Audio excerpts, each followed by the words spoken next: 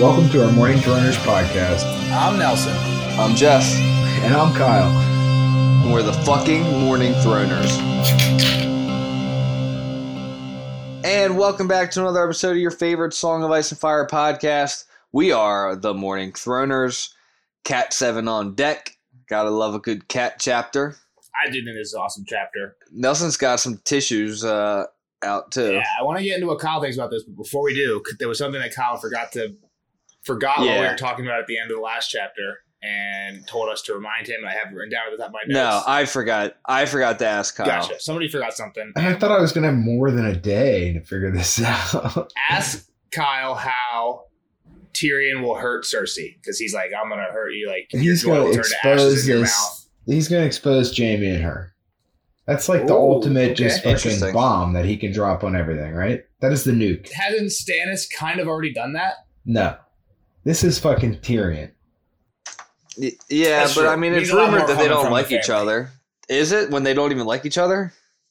Yeah, I guess I think he could point to all the reasons that it's not Roberts and, like, you know, I like it. I'm not convince gonna make people. it. That's like I'm not his- gonna make you go any more into that. Yeah, I like His it. job is to convince people of things. Like 100% of the time, that's what he's doing, right?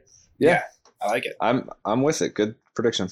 I thought I was going to have like another week to answer that too. Yeah, we're recording back to back right now. Not that these are coming out back to back, but No, this one was good, and it was like, now I really got to read this Theon chapter, and I was kind of hoping we didn't skip the night after I read it here. Yeah, no, you're gonna Because have I to didn't wait. want to read the next one and know going into this one, you know, the end of this recording. you can read Theon, but you're gonna have to reread it again because we're gonna take a week off. Yeah. Right? Like we're not recording. It's gonna next be week. a bit of time. Yeah. It's all right. So yeah, you can. I mean, you can read tonight if you want before Just gotta bedtime. Reskim next time. Refresh it. But yeah, anytime after we record is good. Is fair game. Yeah. Yeah, but no, it was. This was probably like the most tense one in a while, for sure. Yeah. I mean, the meeting at the end is it all, right? Like, I bet Nelson probably wants to read it. The whole thing. We're not going to, but I was gonna text you guys like jokingly before, like, but I didn't want to even like spoil for Kyle that I thought the chapter was like really good or whatever. But I was gonna be like, is it too much to do like 12 pages of quotes or whatever?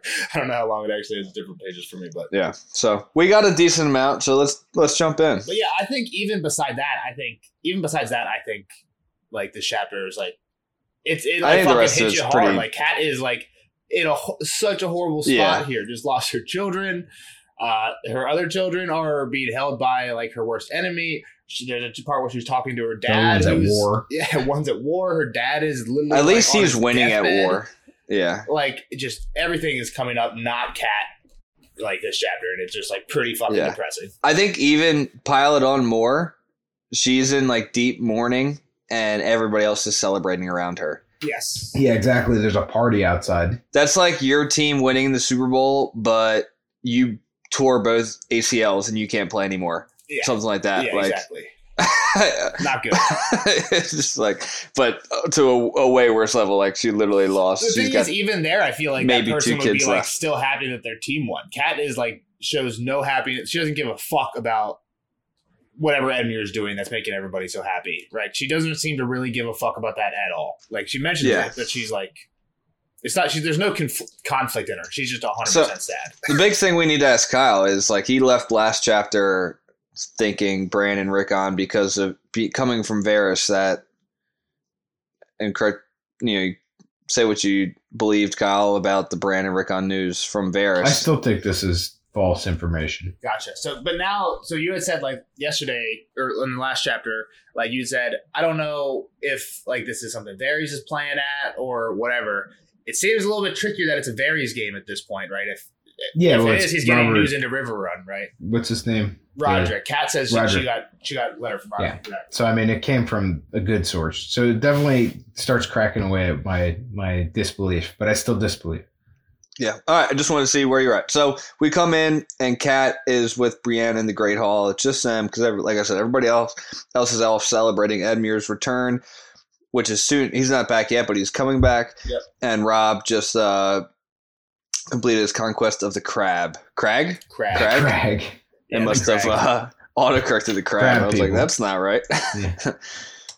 So he just conquested the crag. Yeah, but I think in the last cat chapter we had basically heard news he was going to the crag. So cool. Yeah, I mean, it seemed like a done deal as well. Like it didn't seem like anybody was too worried about it. Just like, yeah, he's gonna go here and wreck some house. Yeah, again, he's kind of like going after the small houses. Little houses, just paying Tywin back to what he did with the woods. So, like we said, she's mourning the death of Bran and Rickon. She thinks to herself that she's become a sour woman.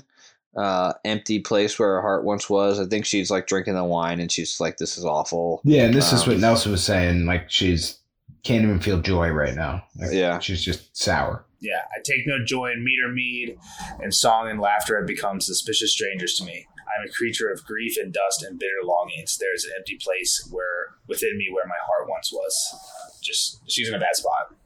So we find out that the word came from Serwyn. Yes. Who is with Roderick? Who is Serwyn, Nels? So again, this is a second later. Oh wait, is it Castle Serwyn? Where the fuck is Castle Serwyn? Yeah, exactly, Castle Serwyn, which is just where House Serwyn, like that castle that House Serwyn lives in. I thought that was a maester's name. Yeah, so Kat's listening to Brienne chew. She's not really eating. She's just kind of like on edge. Doesn't want to just basically tells Brienne, get out of here, go party. I kind of want to be alone. And she's like, I don't really want to be alone. Or Brienne's like, I don't really want to go party. I'm not about that. Like, Kat and Brienne had this conversation already in the last cat chapter or 2 cat chapters ago or whatever. But then Kat kind of just finds herself telling Brienne this, right? She thinks to herself she didn't plan to tell anybody. And then again, she has like this thought, like, you stupid woman, like, not tell anybody isn't going to make it not true. Everyone's going to find out, right? Just like. And just like, I don't know. I always felt like if you talk out stuff, it just helps you a little bit, you know. I can see what she's saying though, where like she read this off of paper and now she's just not she's kind of just been like, it's fake, fuck this, like it's not real, and she's hoping that as long as like people aren't talking about it, then maybe it'll be off her mind or something. But clearly that's not working and she knows it's not going to work. Vyman's going to have to tell people eventually. So Roderick is marching on Winterfell. Rickon and Bran do they know exactly what happened? Murdered, and then their heads put on spikes. Heads on spikes. And Brienne tries to be like, oh, well, at least they're with the gods now. And Kat's like the way he writes this, it's just so brutal for Kat. Like, she's like, I got a letter, and it's like clear that it's like the letter wasn't good. And Brienne's like, oh my God, was it your son's? And Kat's like, oh, why did you say that? Just shut up and let tell you what it is, right? Yeah. Like, even the question about it like kills her, and she's like, fuck, yes, it was. Or she says, I have no sons but Rob, right? Is how she breaks that news, which is, again, is just like, fuck. I don't know. Again, this is one that's like, I feel like it fucking hit you. And Brienne doesn't understand what that is. And then, she gets into it. Yeah. The head's on spikes. Theon's a dick who ate at my table since he was a boy of 10. Yeah. I mean, another kind of detail, like real for Kyle, if you don't remember, Brandon Rickon tried to escape or were taken out of Mill on the Acorn Water. Yeah. I mean, that was pretty much exactly what we thought was going to happen. Yeah. Well, that was where that's what Reek was saying to. He's like, I know where they're at. Yeah. This Mill. I feel like this is all still a big setup, by the way. Fair. We're just pointing things out. I know. You don't have to. Please, I don't even want to see your face. But so, like I said, Brienne says, like, all right, they're with the gods. Kat's like, fuck the gods, basically. Like, why would they let? Yeah. Well, she's having the same. Who else said this? The Hound did. Well, so again, Jeff was talking about parallels before. I think there's a huge parallel between this chapter and the Sansa chapter we had like 3 chapters ago, right? Like Sansa has that conversation with the Hound. I think there's a lot of parallels between that and the Jaime conversation here. Even this beginning part, right? In the beginning part of the Sansa one, she's saying, fuck it, fuck him, let him burn the scepter. When Sansa shows up, I don't care. And right, that's kind of the same. They didn't save my dad type thing. Yeah, exactly. That's kind of the same thing Kat's thinking here. Like, she's one of the most religious people we know. I think I said this about Sansa before. And she's saying, like, look, like, fuck the god. Like, who's going to do this? Again, she turns back on this. She's all for the gods when she's talking to Jaime. But, like, the thoughts crossing her mind, right? Mm-hmm. Another big kind of callback is she brings up her hands a bunch. Yep. Just a scar. She mentions it here. Like, did the gods stop this guy from coming and slicing my hands up? And I haven't even seen him awake since before I even left. Like, but when they're on this topic of her hand, she's like she tells Brienne like how she shows her the scars, and she says like, I got him this way, but Summer saved Bran.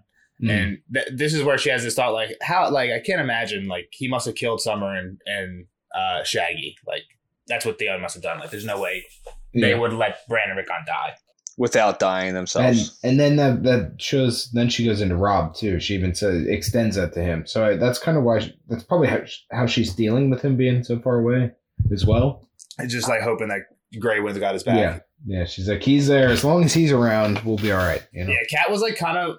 I don't know about these wolves, but after that assassin Bran deal, I mean, she's the you biggest gotta be fan like, all of the right, wolves. like good shit. You're the man. Number one fan. Yeah. And that's what the next thought go to is like, my daughters who don't have either of their wolves, they're in trouble. But Sansa's a lady, and she's again. I was confused by this. I thought Kat was thinking this stuff to herself, but then Brienne's like, "What are you talking about?" Or it says like Brienne was confused by the shifting confusion. Like, oh my god, Kat's saying all this. I think she's basically saying she's that just spewing. She's like emotional right now, right? Like the wolves, Rob. What about Sansa and Arya? Like to find any meaning in it, Sansa is super pretty, right? And she knows all her courtesies, and she's going to be okay at court. Like she has the name. She's going to get married off, right? What are you talking? I don't know what you're talking about exactly. Like. She's like going off about Sansa being a lady and how she's always courteous. And I think what she's trying to get at is that she's so pretty and she has the name and she's going to be a great wife with a first men name. You know what I mean? Like Sansa shouldn't be in crazy danger because someone's going to want to marry her. You know what I mean? Yeah, you're talking about like when she does basically Kat goes through and just does this kind of like paragraph long info dump on each of Sansa and Arya. Nothing super new that for us, but Brienne doesn't know anything. She's like just complimenting. Like Brandon Reckon just died, and she's just like I feel like in her complimenting of Sansa being a lady, she's not really worried about her because I don't know about that. I feel like it's more like now that Kat has less baskets, her eggs are more densely, like, you know what I mean? There's more eggs in the Sansa basket, so she's like kind of more committed to them maybe. Like sure, but I also don't think she's worried that Sansa's head's just going to end up on a spike just because. Yeah, I agree with you, Jeff. She's not the heir of Winterfell, she's right? She'll be all right. She's going to be the wife of whoever marries her. Gotcha. That's the person. But then she's like, and then she goes right into Arya, and she's like, well, Arya doesn't listen to shit. Like, she's testy and fighty. Like, I feel like the mood changes. Like, Arya's probably fucked just because of how she acts. Like, she's gonna try and fight somebody. Yeah, she chalks Arya up to dead, which is weird because like, I don't even know if she's saying dead right now, but like, she's gonna do something. She's gonna do something to get herself killed. Yeah, that makes sense. But then she gives her little like Arya list. She's like, I want them all dead. Mm-hmm.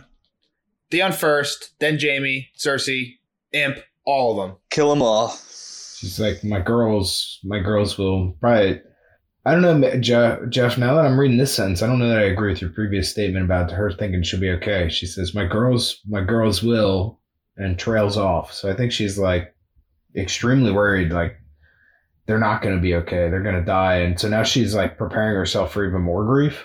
Yeah, like I think Jeff's right in the fact that what she's saying is, I think it's her trying to convince herself that both her daughters are like good here. Like Sansa's strong, she's a lady, she'll be okay. And Arya, she would always talk back, but like she was rough. Like she wouldn't let anybody like walk all over her. But then like the more she thinks about it, she's like, no, Arya's fucked. They're both fucked. Like we're all all fucked.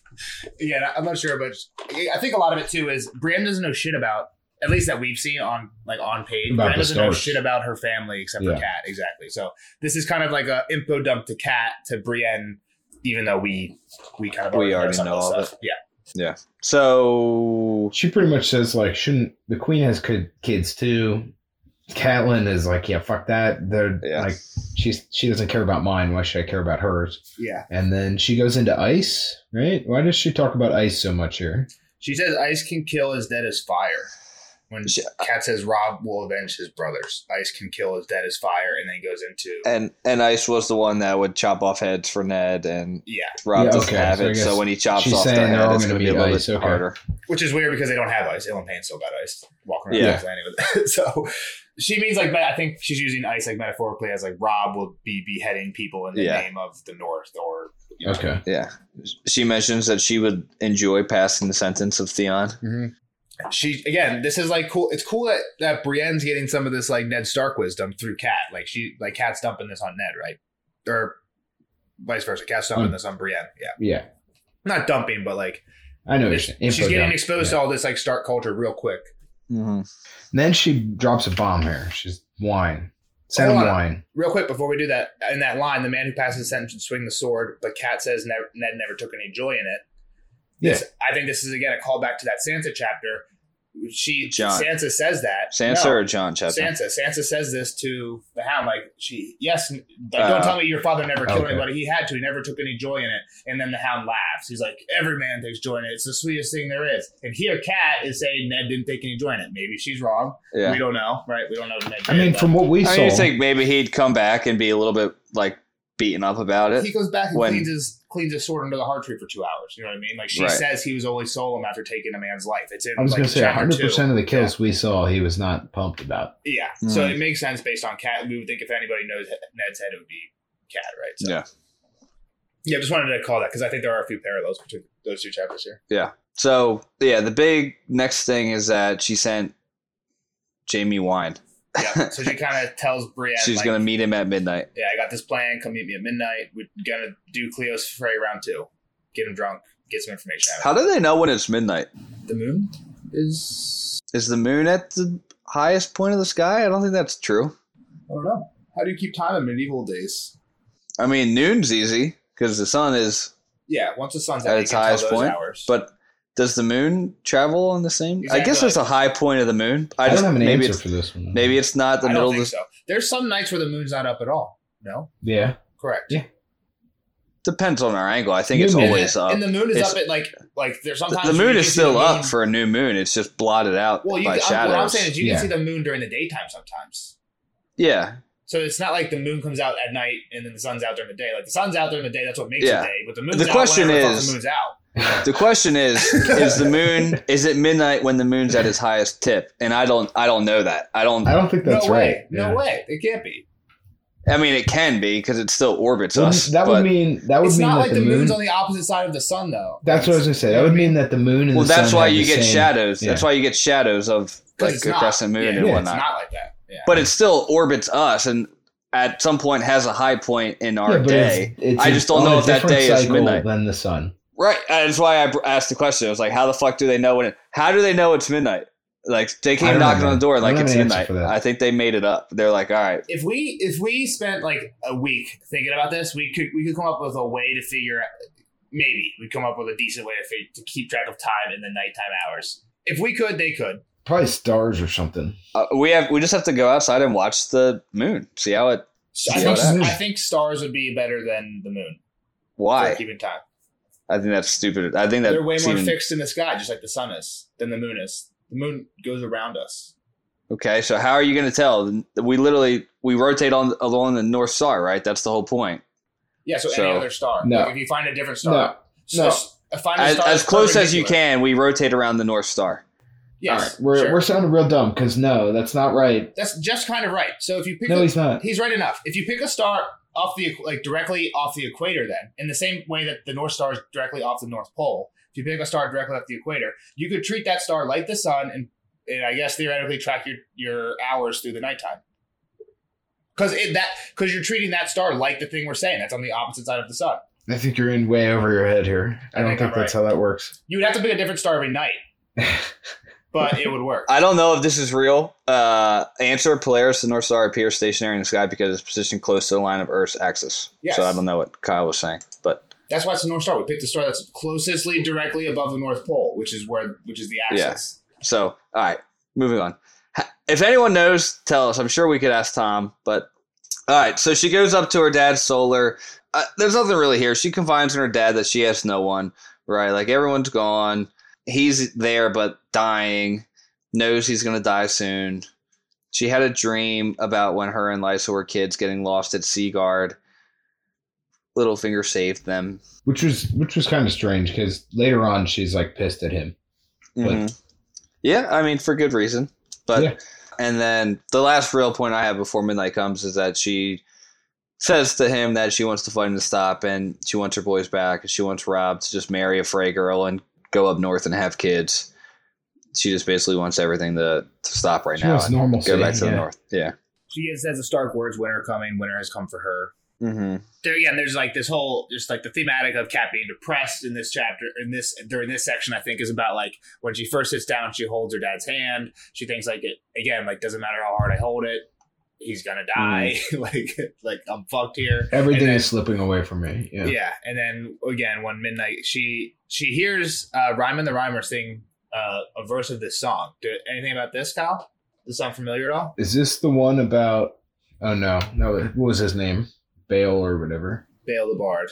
That's the wilding one. I don't remember this one. Should I remember this? Yeah. So again, I don't know if you should remember, but Tyrion has heard two verses. In Tyrion chapters, we've heard two verses of this song, or like two lines of this song. I've loved a maid as white as winter with moon glow in her hair, and I loved a maid as fair as summer with sunlight in her hair, or something like that. So this is like the autumn verse. Okay. That's kind of the only thing. And the other two times we heard it was Tyrion. I think one of the times Lancel was singing it to Cersei when Tyrion like walked in on him, like earlier in this book.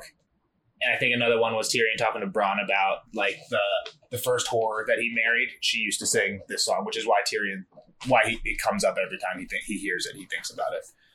But yeah, so we're getting like another verse from that. All right, so midnight comes and Brienne gets her. She goes down to the cells and the Goaler tries to stop her, and she's basically like, "Get the fuck out of my way." I think that's Jailer, but and then Brienne stands guard. No, it's Goaler for sure. I guess Goaler. No, I think it's Jailer. I think why wouldn't he it is be a spelled jailer, Jailer? but I in my head read it Goaler too. Why wouldn't it just be spelled Jailer? I was assuming it was like a play on like soccer goalie, like they call him the goaler, right? And he's like defending the goal, and this guy's defending the jail. I'm pretty sure it's like Old English. That's probably more accurate. Jail. My stupid brain is probably just dumb. Jailer? But she goes in to see Jaime. Well, I kind of like how she handles this conversation, right? So Yeah. she's probably not allowed to do what she's doing here. This guy literally says, Edmure says, no one's allowed to come in without a written Oh yeah, note. she definitely talks her way in. Status is her way in for sure. She's as high ranking as you can get, really, without being Edmure. But yeah, Don't you know who I am? Yeah. Is pretty much who Well, she is. I mean, the big thing is like he calls him Lord Edmure, and he's not even the Lord yet. Like, and that's what pisses Kat off. Exactly. Like, is my father dead? Do we want to go talk to my father and you have him let me in? And like, what if that guy calls her on this? Yeah. Fucking Hoster's passed out. Like, dude can't even right? talk. But He's not at gonna this ever point call he her on wouldn't that. dare call her I out. know. Especially after he like Well, he's like sees that she was insulted, right? when he was drunk and just like sleeping over a barrel or something, right? Like It just reminds me. Didn't I show you guys that clip? Which comedian is it in the Good Will Hunting where he's like, "Hey, do you like apples?" He's like, "You know why he says yes?" It's like because Matt Damon wrote the movie. It's like nobody would say yes to that. You say no, Matt Damon is fucked. He looks like an idiot in front of all his friends. Like there's a comedian who has like a line about that. He's like, the only reason that guy say yes is because Matt Damon wrote the fucking movie. Of course, you're gonna say yes. It makes Matt Damon look like a badass. But, Yeah, that's I kinda remember. this. I think this you guy watched would that just- with me. Why did this guy say no? Because George made him say no. So he made him say no. I'm not gonna go check on Hoster. But he should just go check on Hoster. Who's everyone in this fucking castle has to know Hoster can't even fucking like stand up. Nah, I mean, You know what I maybe they haven't really seen him, but yeah. You're saying he's not going to call because he respects Kat, not because he No, I think knows it's because bullshit. I would say he probably respects Hoster more, and like, oh fuck, you're right, he's not dead. Like, But you think he knows it's bullshit. nah, I don't really think he's thinking. He's drunk. He's not even thinking about anything. I think he's just scared, doesn't want to get in trouble. And Yeah. he says, I'm drunk and I know it's bullshit. You're not drunk. So she gets in. Jaime didn't touch the wine, and I guess because he thinks it's poison. Like if Oh he yeah, knew, for sure. Brand's outside the whole time. She's Bran- guarding the yeah, door. it's just them two. Which is weird because it's got to be like a double. She's not chilling with a goaler, right? Like Jailer. a jailer. She's like Goaler. inside like a whatever. It doesn't matter. I assume she's at a different door than where that guy was at. Yeah, there's like a a secondary. Yes. Yeah. There's like a cell block and then a cell. Yeah, and his cell probably doesn't have a lock on it because he's chained to the wall, so you don't need that as long as the whole cell block's locked. I don't know. Again, logistics don't matter. Moving on. She gets into the cell. Jaime's there in a ball in the corner, shit bucket in the other corner. Like Jeff said, wine untouched. Yep. He talks about how she didn't drink because it was poison. She was like, if I wanted you dead, I would just come in here and kill you. So I don't know how many of our other fans listen to the podcast without like recently reading the books. You know what I mean? Like maybe they're just like listening through all of them because we give a pretty good recap. This isn't one where you should go read this one. Like this dialogue is so good. Like George is a dialogue god, and I just love this. Basically, from here till the end of the chapter is gold.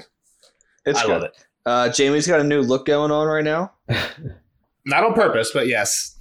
I would give him a razor. He's shaggy. His hair's long. Looks like Tom Hanks in Castaway. Yeah, probably. Will Forte in Last Man on Earth. Tandy, you know.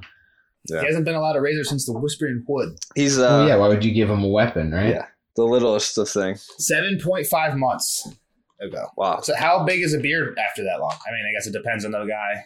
Kyle's beard would be pretty big. My beard would be nothing. Yeah, our beards would be very lame looking. It pisses me off that Kyle can grow a badass beard and he's fucking clean shaven. And he shaves it. Yeah, like God gave you a gift, sir. That'll look good, man. Yeah, you look pretty good with the beard, I think. Jamie's locked up pretty tight. He's shackles on his arms and legs, feet. Yep, and it's like awkward. He can't even like straighten out to lay down. They say he can't lay comfortably, but like it's not like all his hands and legs are like connected by one chain. Like, you know what I mean? Like it's not like that, right?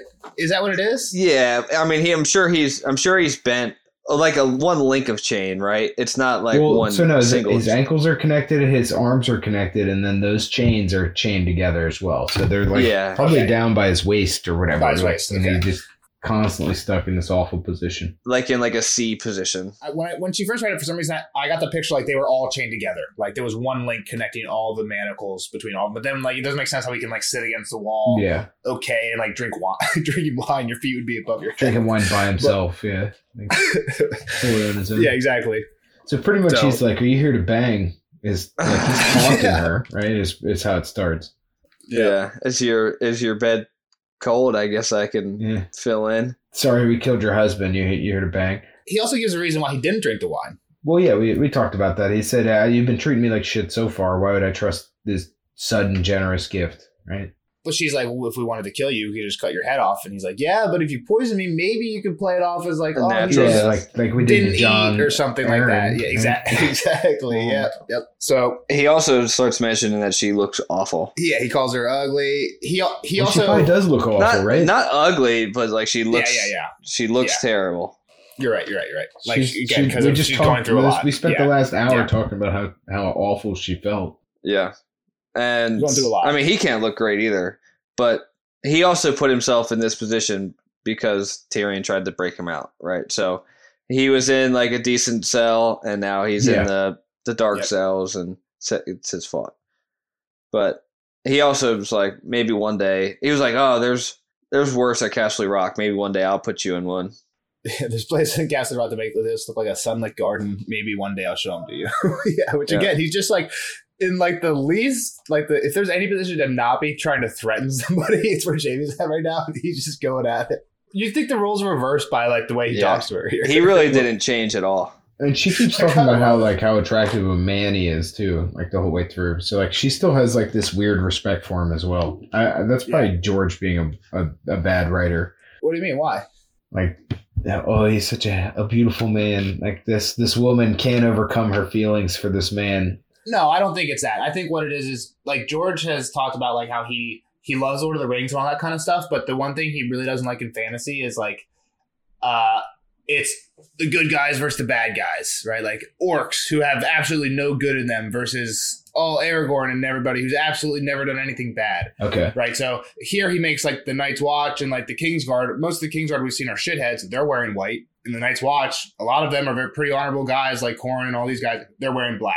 Right. That's kind of like flipping the trope on their head. Not that all Kingsguard are bad and all Night's Watch are good, but like kind of stuff like that. So I think here, what the whole point of this is like, she says like, no man was ever as beautiful or as vile. So I think what George is saying here is like, yes, this guy looks like a beautiful package on the outside, but that doesn't mean shit. Kind of like how when the first John, it reminds me of the first John chapter when Robert comes in and he's like, this fucking fat king, like I'm so embarrassed by this, like this is not what I expected from hearing Ned's story. Yeah, he's supposed to be this great dude, and then Jamie walks by and he's like, this is what a king should be. Right.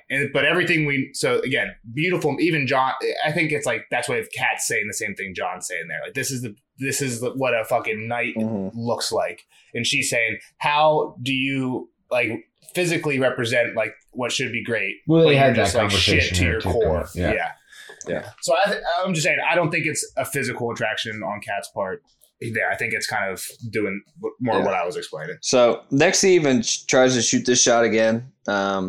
chronologically, he mentions that he could service her bed. We talked about that Well, already. he's coming at Rob here. He's like, And this is what I was saying. Like, he shoots a shot, knowing that if he had a sword and he had a shot at single combat, he could win. Yeah. Right. I thought you were saying shoot your shot as in trying to fuck. yeah. I know, that's why I said what I was saying. Yeah. No, I'm because he's done this already against with Rob. Right. He shot a shot like, let's just fight me and you, and we'll solve this thing once the he was old captured. way.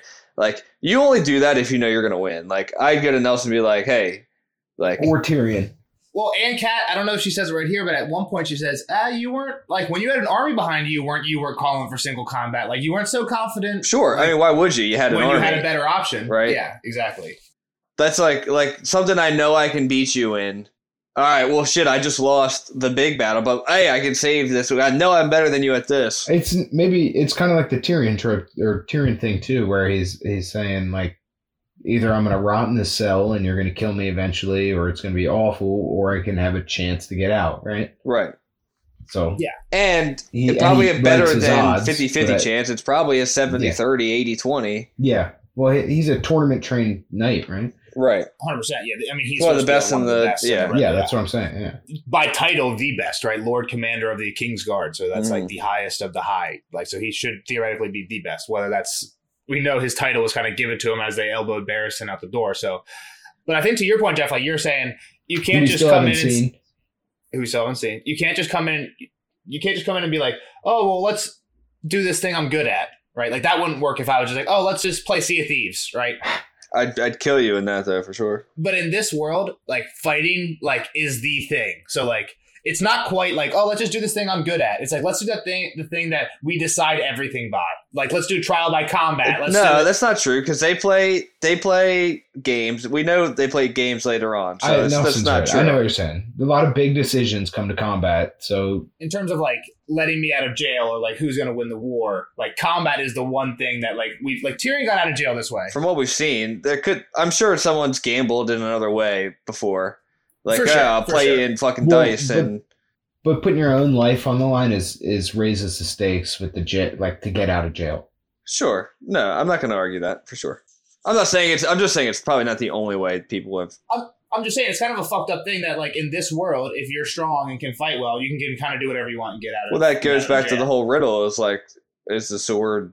Yeah, who wins this rich man, strong Yeah. man, religious man, or whatever, right? Yeah. So, all right. But Cat's like, I need some info from you before you die. Prid quo quo.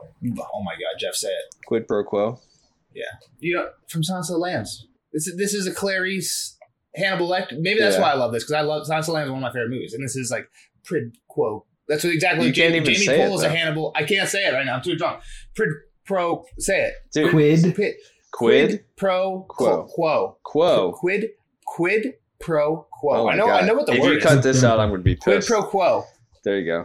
The thing is, I'm trying to do Quid the pro Anthony quo. You got to do the Anthony Hopkins accent. Prid quo quo. Dude, you Clarice. He's stop. still- It's You're- literally a tongue twister saying It's quid, literally Quid not. pro I can't quo. say it. Quid. Clarice Quid and say it pro like quo. Anthony Hopkins. Quid I'll put the pro clip in quo. the YouTube and I'll put it in the audio too. Okay, I'll figure out how to do Oh that. God.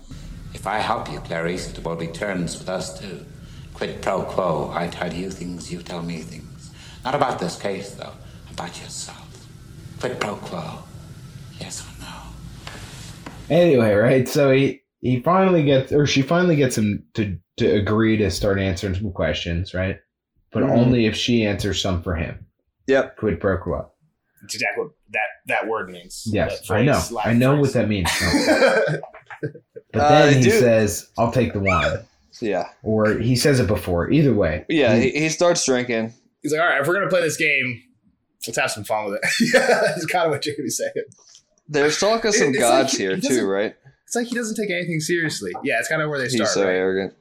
Oh, I see here. You should. Your crimes will have earned you a place of torment in the deepest of the seven hells, if the gods are good. What gods are those, Lady Catelyn? The trees your husband prayed to? How would they serve him when my sister took his head off? If there are gods, why is the world so full of pain and injustice? So it kind of gets back into what she was just thinking.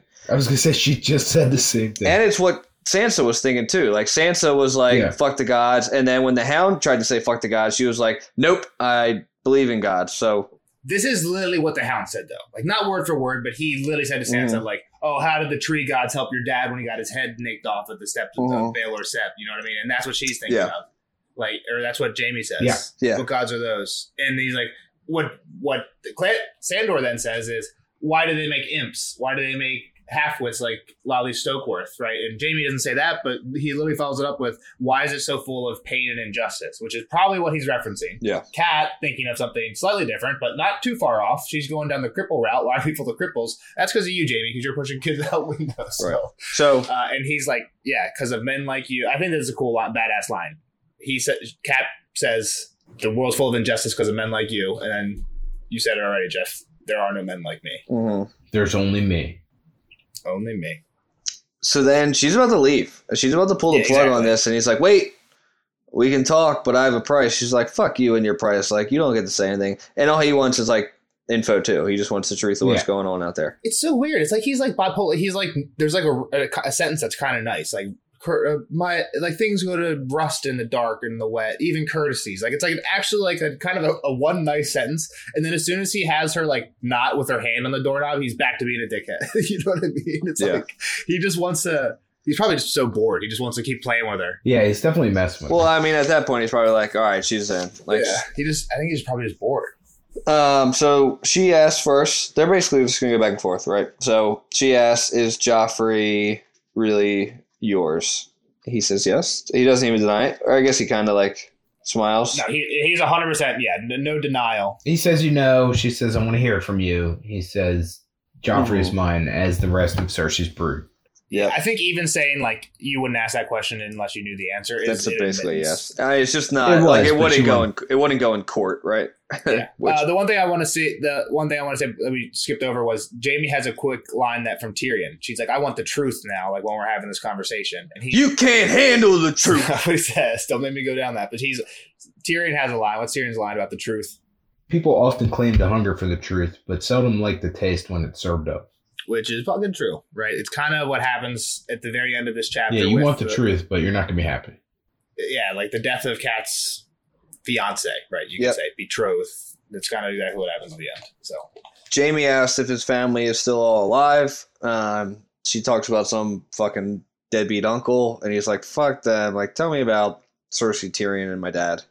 Yeah. And they're all good. But not if the gods are good.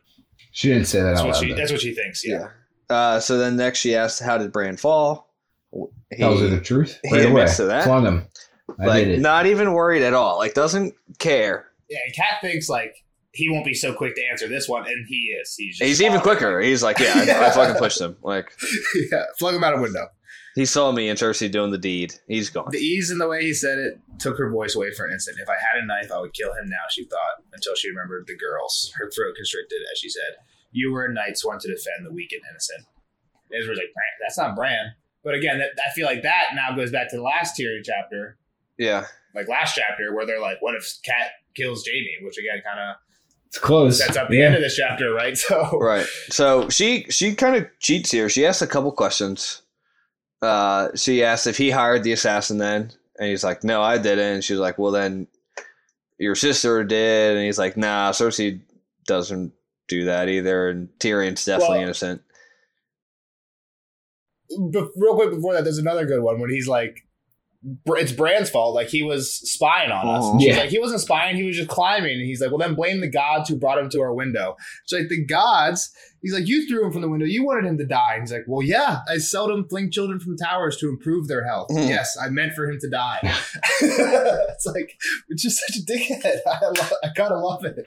Yeah, he's not pulling any punches on these. To Jeff's point, like when I was reading this chapter the other day, I was a little drunk. It was after we had recorded the last one, and I was like getting like a little teary-eyed when I was like early on Cats with Hoster. I'm like, damn, everything is just not Cat. And then I'm literally laughing out loud when Jamie's making fun of her to her face about the exact same shit 10 minutes later. Like, I don't know how that happens. You're just I love this chapter, dude. Healthy in the mind. I'm just too big of a Game of Thrones fan, I guess. I don't know. Yeah. All right. So right before we get into the actual dagger, he's like, I swear I didn't do it. Like, on my honor as a Lannister. And she's like, fuck your honor as a Lannister. That doesn't matter to me. Because it does come up later on. Yeah. And again, when he talks about like what, you know, his worst crime, I guess, or But it's just weird because like he clearly doesn't give a shit about like the classical honor of like not throwing kids out windows, but like he has like an internal like code. Like I would never send a man to do another man to do my killing. mm-hmm. Right? He's like, I don't give a fuck if you believe me or not, but like take that to the bank. Like I'm not gonna. That's not me. So yeah, she ends up going on about the dagger, right? She brings up Cersei, and he's like, Cersei wouldn't do it. Yeah, when he basically says like, I would have killed your son myself. Like that's a hard thing to say to someone, and she's like, yep, he's not lying. Like and Cersei keeps no secrets from me, so like she didn't ask him to do it or something like that. Yeah, exactly. So she's like, last person it's got to be Tyrion then. Tyrion, right? I even took him hostage a while ago. It better be Tyrion, right? I was right. Thank God. Yes, exactly. Nope. And he's like, I don't think so. And he's like, well, it had to, like the dagger. It had to be him. Like he owned the assassin's dagger. Jamie's like, what fucking and he's dagger? Like, what dagger? Somebody lost a dagger somewhere along the way, and so what she knows. So again, let's talk about this. Because Kyle, like, your brother won it from Lord Baelish as attorney on Prince Joffrey's name day. Yeah, which is what Littlefinger told Cat. Mm-hmm. Right. Well, then wouldn't that make sense then? No, because he lost. Because he lost. You're right. Again, like this is where like there's still like people will still talk about like the dagger stuff. So I'll say that Littlefinger when he tells Cat about this, he says Tyrion bet on Loras. Right.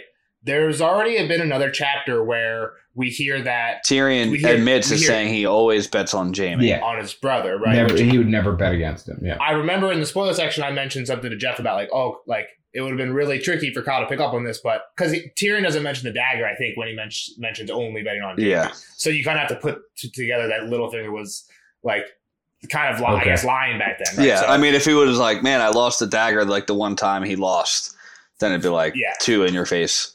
And again, I feel like most people probably don't put this together here because like if you're reading the book like through the chapters, you're not thinking about too much stuff. But this is kind of the point where I feel like Cat is realizing, fuck, Littlefinger. Well, I definitely put it together here. Right? Yeah. Okay. Like that, I was like, wait, she's kind of fumbling all her stuff here. So yeah, and it lines up with the story Tyrion. Isn't lining up with her new reality. Yeah. What she believes, but Tyrion's story matches up perfectly. And when's the last time Tyrion seen Jaime? You know, like that wouldn't have been a message that got to him in the breakout. It was like, hey, deny this dagger was mine.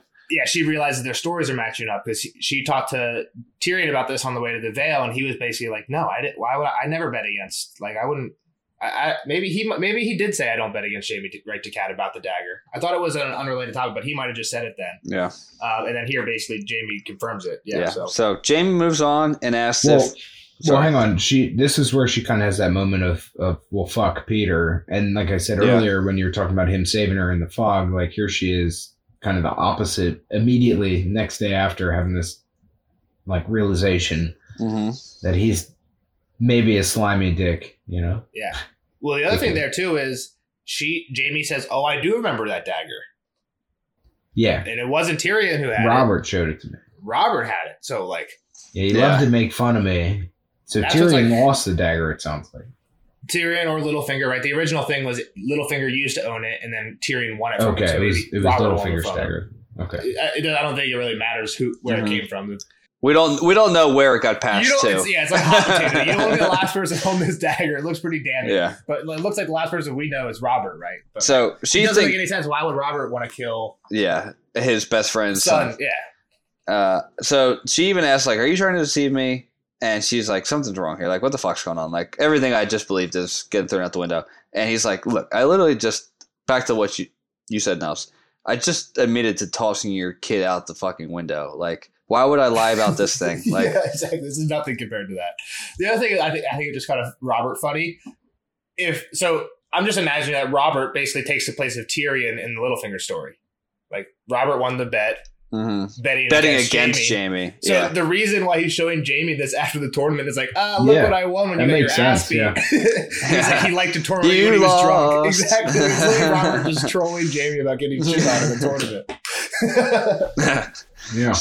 So Jaime wants to know if Stannis and Renly took up arms, and she kind of answers shortly. He wants more info, and she's like, all right, Renly's dead. Stannis is marching.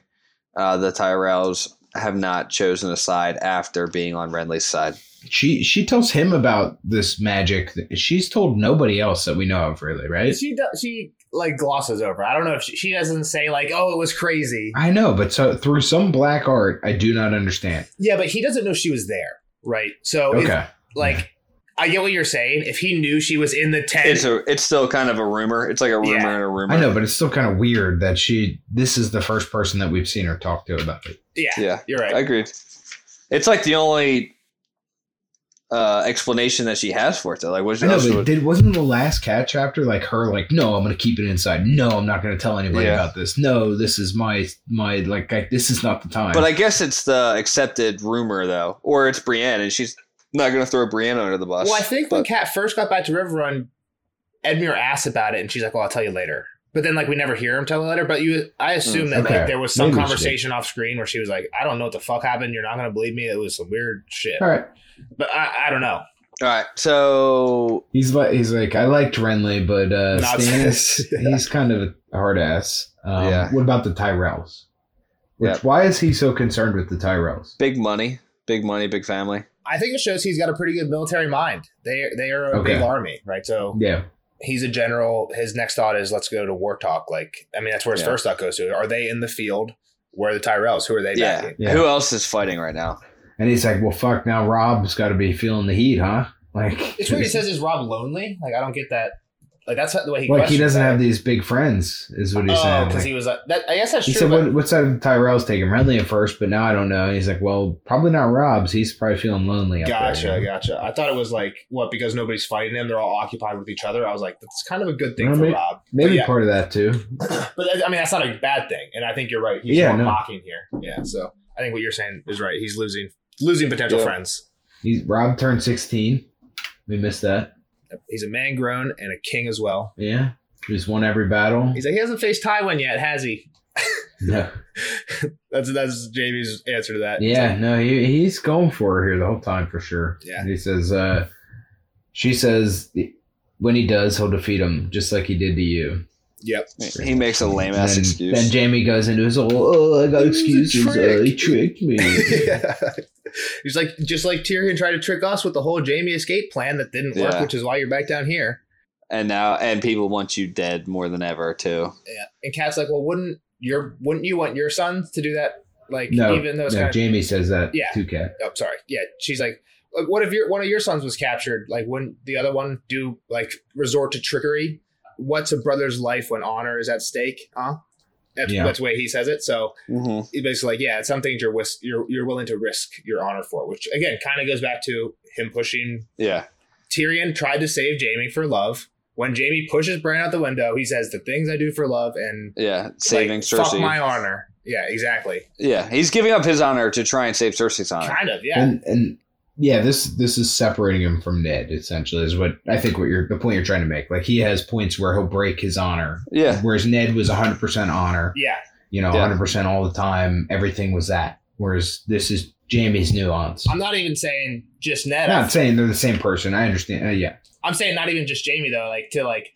Tyrion does this, right? Tyrion basically does the same thing. The things I do for love. I'll forbid my honor and do this trickery to try and save my brother. Yeah, maybe the Lannisters from the Starks. Maybe that's a better way. Aemon tells Jon, love is the death of duty, right? Aemon. I don't really think Tyrion thinks what he's doing is dishonorable. I don't really think he gives a fuck. I don't think he gives a fuck, but it is dishonorable.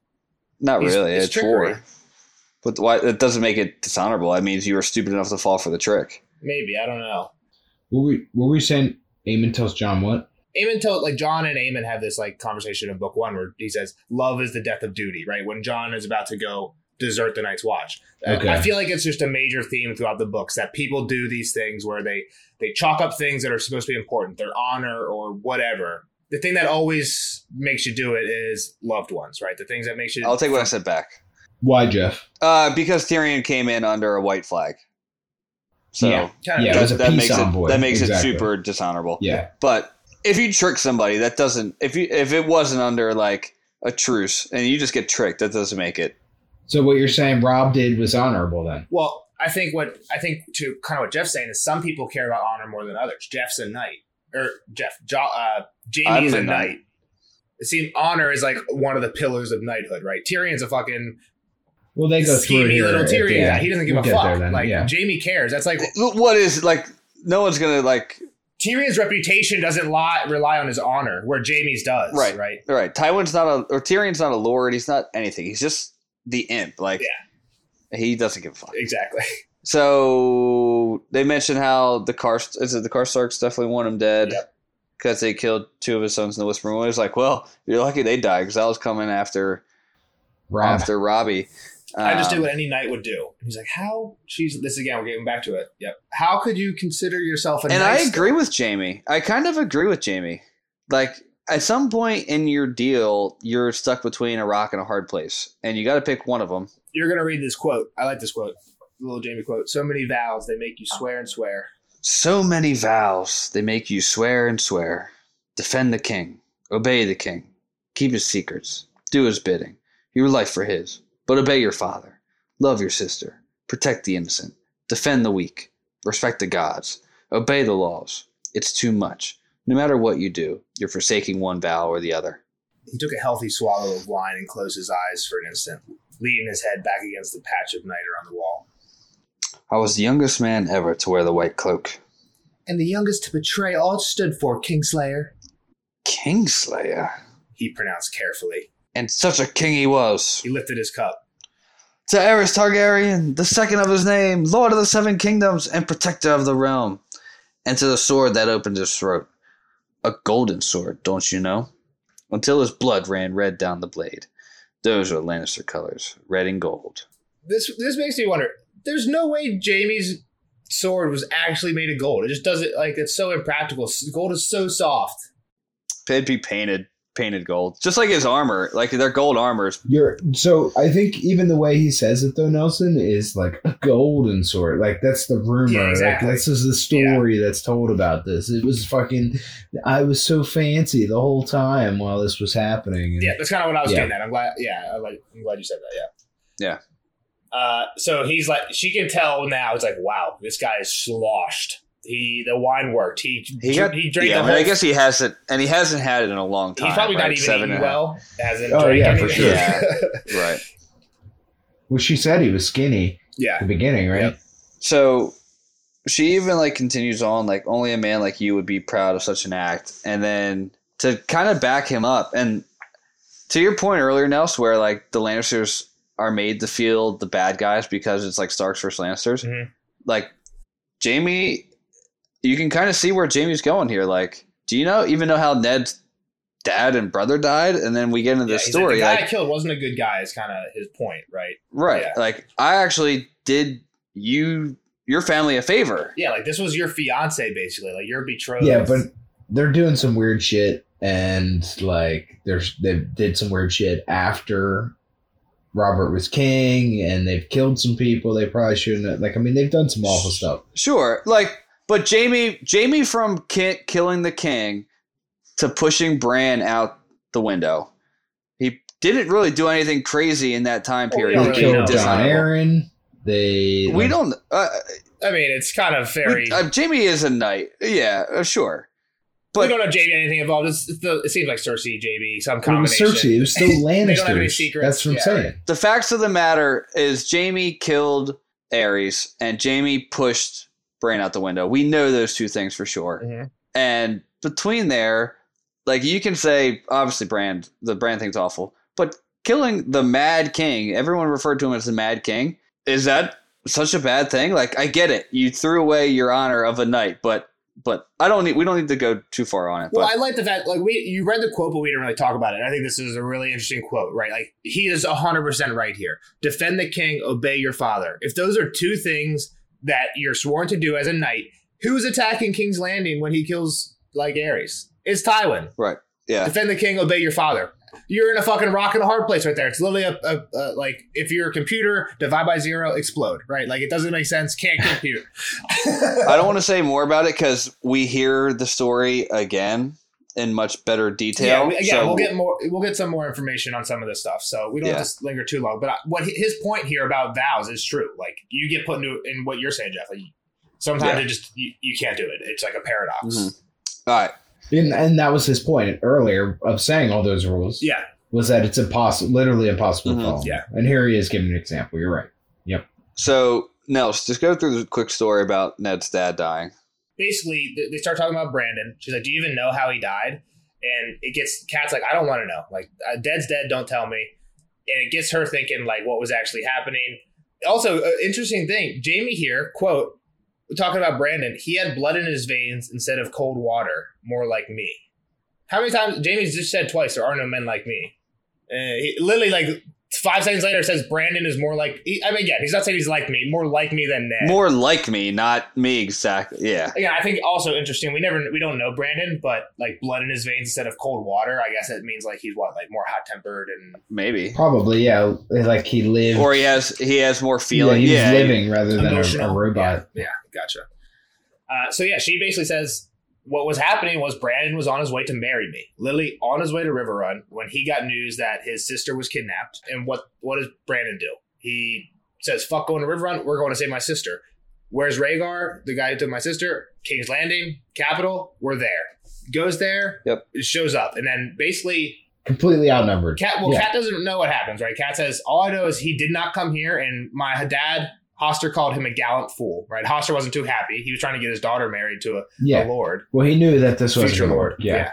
So, yeah, he rode him to the Red Keep. This is where Jamie So Jamie finishes the rest of his wine, and then he finishes basically Kat's story, the part that Kat doesn't know about. Hang on. Ned's whole dream, right? Or somebody's dream was about this red building. So Dany has a dream of the house with the red door. That's like Dany's home before she was on the But run. I thought Ned had a red building dream. I don't recall. I don't know.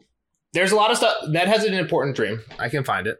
I just don't know if there's a mention of any buildings. Thought it was a red building and a girl screaming inside or something. Maybe I'm wrong. You're right. No, it's the red tower, right? Yeah, Nels? which could be the Red Keep. I don't know. I don't know if it's. I don't know what they mentioned. I don't want to say anything. I understand, 100%. I mean, from Kyle's context clues, he sounds like he. I understand what you're saying, Jeff, but at the same time, I don't want to be wrong about this dream and building my theory off of something that's wrong. Nelson has this web of notes that we should be using, right? He dreamt an old dream of 3 knights in white cloaks in a tower long fallen, and Lyanna in her bed of blood. In the dream, his friends were with him as he had in life: proud Martin Cassell, Jory's father, faithful Leo Wool, Ethan Glover. Which is interesting because I think in the quote we're about to read, We mention all of them right here. I think Ethan Glover Ethan Glover 100% is is the mentioned. only one who survives, but I don't think he survives Ned's dream. So in his dream, his friends rode with him as they had in life: proud Martin Cassell, Jory's father, faithful Leo Wool, Ethan Glover, who had been Brandon's squire, Sir Mark Wisewell, soft of speech and gentle of heart, the Crannogman Howland Reed, Lord Dustin on his great red stallion. Ned had known their faces as well as he known his own once, but the years leach out of man's memories, even those he had vowed never to forget. In the dream, they were only shadows, gray race on horse made of mist. He says a tower long fallen, and he says Lord Dustin has a red horse.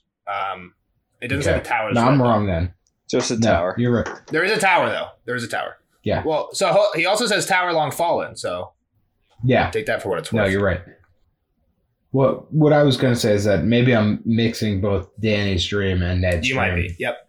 And the red is not present in both. Danny's got the red door. Ned's got the tower. Yeah. All right, so Jamie picks up the story after he finishes the wine. He rode into the Red Keep with a few companions, shouting for Prince Rhaegar to come out and die. But Rhaegar wasn't there. Eros sent his guards to arrest them all for plotting his son's murder. The others were Lord's sons too, it seems to me. Ethan Glover was Brandon's squire. He was the only one to survive. The others were Jeffrey Mallister, Kyle Royce, and Elbert Aaron, John Aaron's nephew and heir. It was queer how she still remembered their names after so many years. Ares accuses them of treason and summoned their fathers to court to answer the charge with their sons as hostages. When they came, he had them murdered without a trial, fathers and sons both. There were trials, of a sort. Lord Rickard demanded trial by combat, and the king granted the request. Stark armored himself as for battle, thinking to duel one of the king's guard. Me, perhaps. Instead, they took him to the throne room and suspended him from the rafters, while 2 of Ares' pyromancers kindled a blaze beneath him. The king told him that fire was the champion of House Targaryen, so all Lord Rickard needed to do to prove himself innocent of treason was, well, not burn. I gotta interrupt the quote. How awesome is that? The fire. You gotta fucking fight fire. Good luck, buddy. It's not very fair. We pick fire. All right, I pick water. So again, it's interesting. Like, we don't know. Like, what do we know about the Mad King? Right. We burned everybody, right? That's pretty much what we know. And but we don't have too many like firsthand accounts of it, and this is kind of one of them. So this might have been commonplace. You know what I mean? Like, if Stark had a few more people in King's Landing, maybe he knew this was the Ares. He wasn't going to actually fight anybody. Yeah, we picked this giant hole that's 400 feet deep. Good luck beating it, bud. Yeah. The moon door. Good luck. Exactly. It's like when Tyrion demands trial by combat. Ours is falling and just pushing through. It's too funny. When the fire was blazing, Brandon was brought in. His hands were chained behind his back, and around his neck was a wet leathern cord attached to a device the king had brought from Tyrosh. His legs were left free, and his longsword was set down just beyond his reach. The pyromancers roasted Lord Rickard slowly, banking and fanning that fire carefully to get a nice even heat. His cloak caught first, and then his surcoat, and soon he wore nothing but metal and ashes. Next he would start to cook, Ares promised, unless the sun could free him. Brandon tried, but the more he struggled, the tighter the cord constricted around his throat. In the end, he strangled himself. As for Lord Rickard, the steel of his breastplate turned cherry red before the end, and his gold melted off his spurs and dripped down into the fire. I stood at the foot of the Iron Throne in my white armor and white cloak, filling my head with thoughts of Cersei. After Gerald Hightower himself took me aside and said to me, "You swore a vow to the guard of the king, not to judge him. That was the White Bull, loyal to the end, and a better man than me. All agree." So, again, I think this is kind of interesting. Jamie basically says, I did not like what I was seeing. I was trying to take my mind off of it. And another one of the Kingsguard could see it on my face.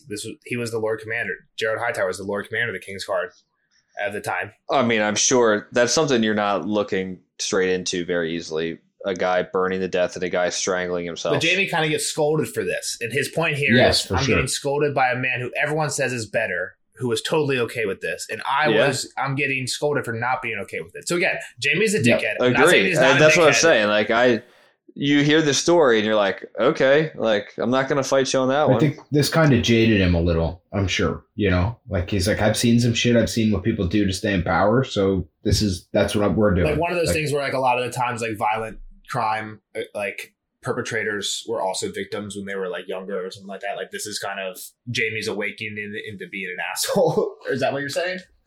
Yeah, kind of. I mean, maybe I don't know if it can't help. It definitely can't help. I agree. It's a core memory. Yeah.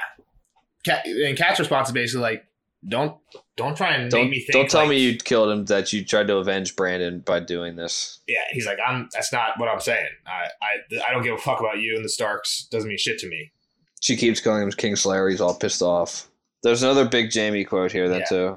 What, at Robert's coronation, he was forced to kneel at Pycelle and Varys, and then was like supposed to forgive the king, you know, like made this whole big show about like, or might be forgiven by the king rather. Made this whole big show of him swearing his loyalty for our crime. I think his point here is our crimes. Like, he's upset that he's being accused of a crime when he thinks that he kind of didn't do anything wrong, I think is what he's saying here. And the thing that I think is confusing, I think what you're getting to, Jeff, is he says, I will say, I think it passing odd that I'm loved by one for a kindness I never did, but reviled by so many for my finest act. Yep. What is the kindness? I don't know. I don't know. I was trying to think of the kindness. I was wondering if it was the same thing. Like, I'm wondering, like, is it the same thing? The kindness he didn't do, though. Like, well, so is it? Yeah, because Ned didn't like him. Who liked him? Who liked Jamie? I don't know anybody that liked Tyrion. That's basically it. Cersei, Jamie. If they're not named Lannister, they don't like if they're not named Lannister, they don't like Jamie, pretty much. So, that's so maybe a little bit mystery about the kindness. Yeah, and I agree. Like, he killed probably the worst king. You know, the Mad King. He killed him. Like, that's, you know, again, it's dishonorable what he did. He was supposed to protect him, and he when he turned his back on him, but was around better for it. And again, we've heard he's the Mad King before, and like theoretically, we 100%. Believe that he was burning people, but it's not like the thought ever crossed our mind, like, oh, maybe Jamie was doing something good. And again, I'm still not claiming that. Like, we don't know. Like, yes, he was. This incident is pretty fucking fucked up. But like, does it mean that if you're in the Kingsguard, you just stab your king in the back? Like, society falls apart if shit like that happens. If a Kingsguard just kills the king anytime they do something they don't like, you know what I mean? So that's. I was gonna say, I think it was Jamie is cloaking his deed in this good deed idea, essentially, right? Like he was doing it because he knew he would get some power, and he was getting his family into power because Cersei was with Robert at that point. Tywin's right? on the doorstep of King's Landing. Yeah, so. Exactly. So, I mean, like, I think he's doing this important deed for his family at the same time, but he can disguise it as if it was this good for the realm. Like, what I did was saving people, but I think he had ulterior motives. But to that, though, he says, as for your Ned, he should have kissed the hand that slew Ares, but preferred to scorn the arse that sat on Robert's throne. So, like, to your point, like, he is sitting on the Iron Throne when like, Ned comes in, right? Like, we've heard that before. But it seems like if he wanted power, like, could he have just, like, is there a chance Jamie could taken it or gotten it Why for couldn't he just fought Ned right there? Exactly, like, and somehow given it to Tywin or something? Is that a possibility? I don't know. So, I'm not saying you're wrong, but I'm saying, like, if there was ever a time to, like, really try and claim some power, it seems like he didn't really do it in the moment when he could have tried to. But I think if you do it that way, then 100% it's very obvious for yourself. Whereas this way, he's kind of hiding it and cloaking it in this other lie. Yeah, after you kill Ned, does everybody just like, okay, Jamie's king now, cool? Like, fuck this guy. Like, yeah, what does exactly. Robert do? Yeah, exactly. So, all right, so the Ned conversation keeps going past that, and like, well, Ned loved Robert better than he ever loved his brother or his father, or even you, my lady. And he was never unfaithful to Robert, but he did have that bastard. So who's got the honor now? Yeah, I never cheated. I never cheated on Cersei. Well, he also goes into, wait, didn't Littlefinger and you bang a while back? Like, you weren't even a virgin when you guys got together, right? I never eat off another man's trencher. Yeah, like, that's disgusting. Wait, I take back that offer at the beginning. Which isn't really true, because Cersei was banged by Robert. Yeah, she had to have been, right? Like, we know most of the time she was able to avoid it, but there's no way she never got banged by Robert at least once, right? Yeah, you're right. Yeah.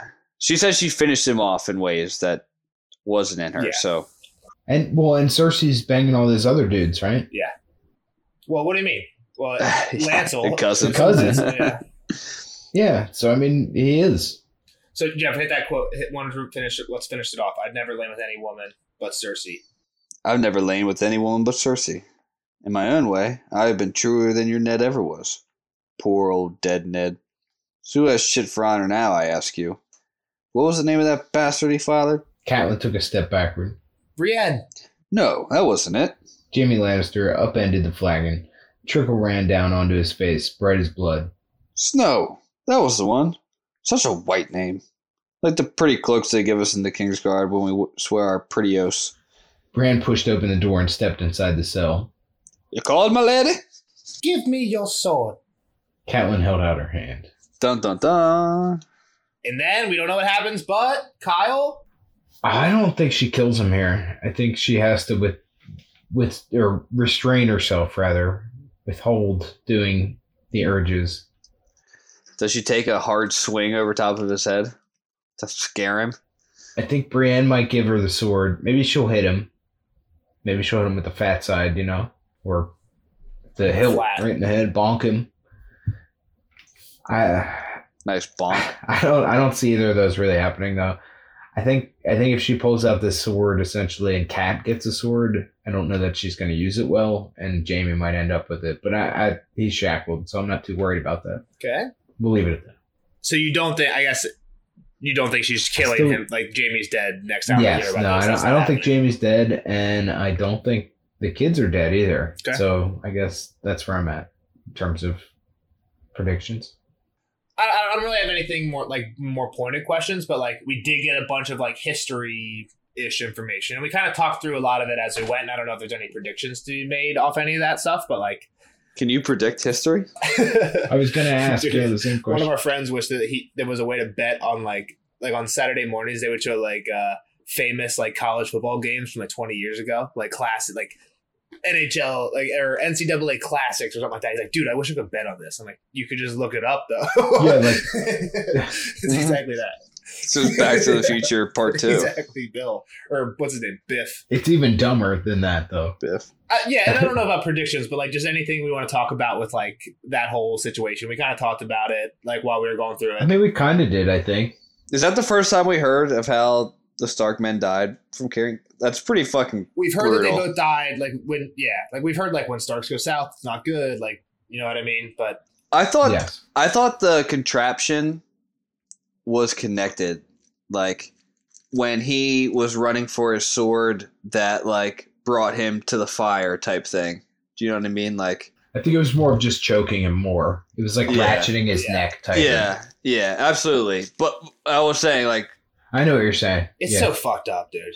he was choking and he needed a sword to cut himself But the loose. pyromancers were completely. It wasn't like a fire burning on the floor. It was like a magic spell. Well, they were controlling it, right? So to make it so that he cooked evenly, right? So it was like on But the that's what I'm saying. sides or Like something. they were. Yeah. It was moving around and stuff. Yeah, it wasn't a stationary. Either it wasn't stationary or he wasn't stationary. I don't know that. Well, the source might have been stationary. You want to argue that semantic? Go for it. But I feel like the you're fire claiming was these swirling pyromancers have around like some him. crazy power where they're like casting fireballs all over. the I place. think they were just like blowing air on it, right? And just like, You all right, just watched your a side's dude too. fucking climb a ladder made of fire into the sky. You're gonna tell me that there's not somebody that can just conjure fire? There weren't dragons back then, though. We know dragons help with some of that stuff, right? Yeah. There was no dragons when Ares was around. Maybe. Maybe. Again, I think either way, it could be magical. It could be not magical. Yeah, we have been here for a while. I shouldn't have tried to keep that going. But yeah, I think the Rickard Brandon death is crazy. All right, bye, Kyle. But yeah, we'll sign off. Been going for a while. Bye. Bye, Kyle. See you in the All next right, one. later, I'll see the nerds. rest of you guys in the spoiler section. Bye bye. Spoiler alert! Spoiler alert!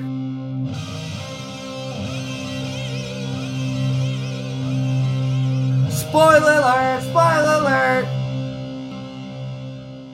Hey y'all, Editor Nelson here. Before we get into the spoiler section, here's a clip I decided to move from near the end of the non-spoiler section to here, just because, well, you'll see. Can I ask you a question? Sure. Is the show playing into your predictions a lot? The brand one for sure. Okay. Okay. That's fair. None of the other ones because I don't know about Jamie. Honestly, I have no idea. I don't know anything about his storyline. I couldn't tell you. What I he was looked more like on the curious show. about. I Yeah. might move that to the spoiler section. Maybe. just to be safe. What'd you say? Bye, Kyle. See you on the next one. Thanks for hanging out. Now, on to the spoiler section for Catelyn 7. Jeff, what are your hot takes? So I just want to start this off by saying that Kyle is a firm believer that the Lannisters still killed Jon Arryn, and he admitted it, and thinks Jamie had like a big piece in that as well. It's what you're supposed to believe. 100%. Like, many characters believe it for sure. I'm not saying he shouldn't believe it. It's one of those things where it's like unreliable narrator. Like, multiple characters have thought like 100% it was these guys. I was gonna say like I almost said in the I saw non-spoiler, you going there, like yeah. we don't know that he.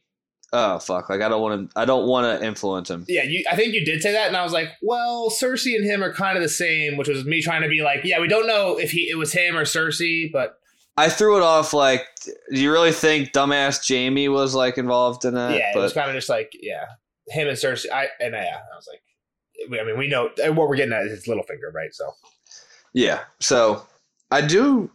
I'm not going to say it again. I've said enough in the non-spoiler. Like Jamie makes some good points here, and I think I've said to you at times that the Lannisters, even though they're not pure good, they're not pure evil too.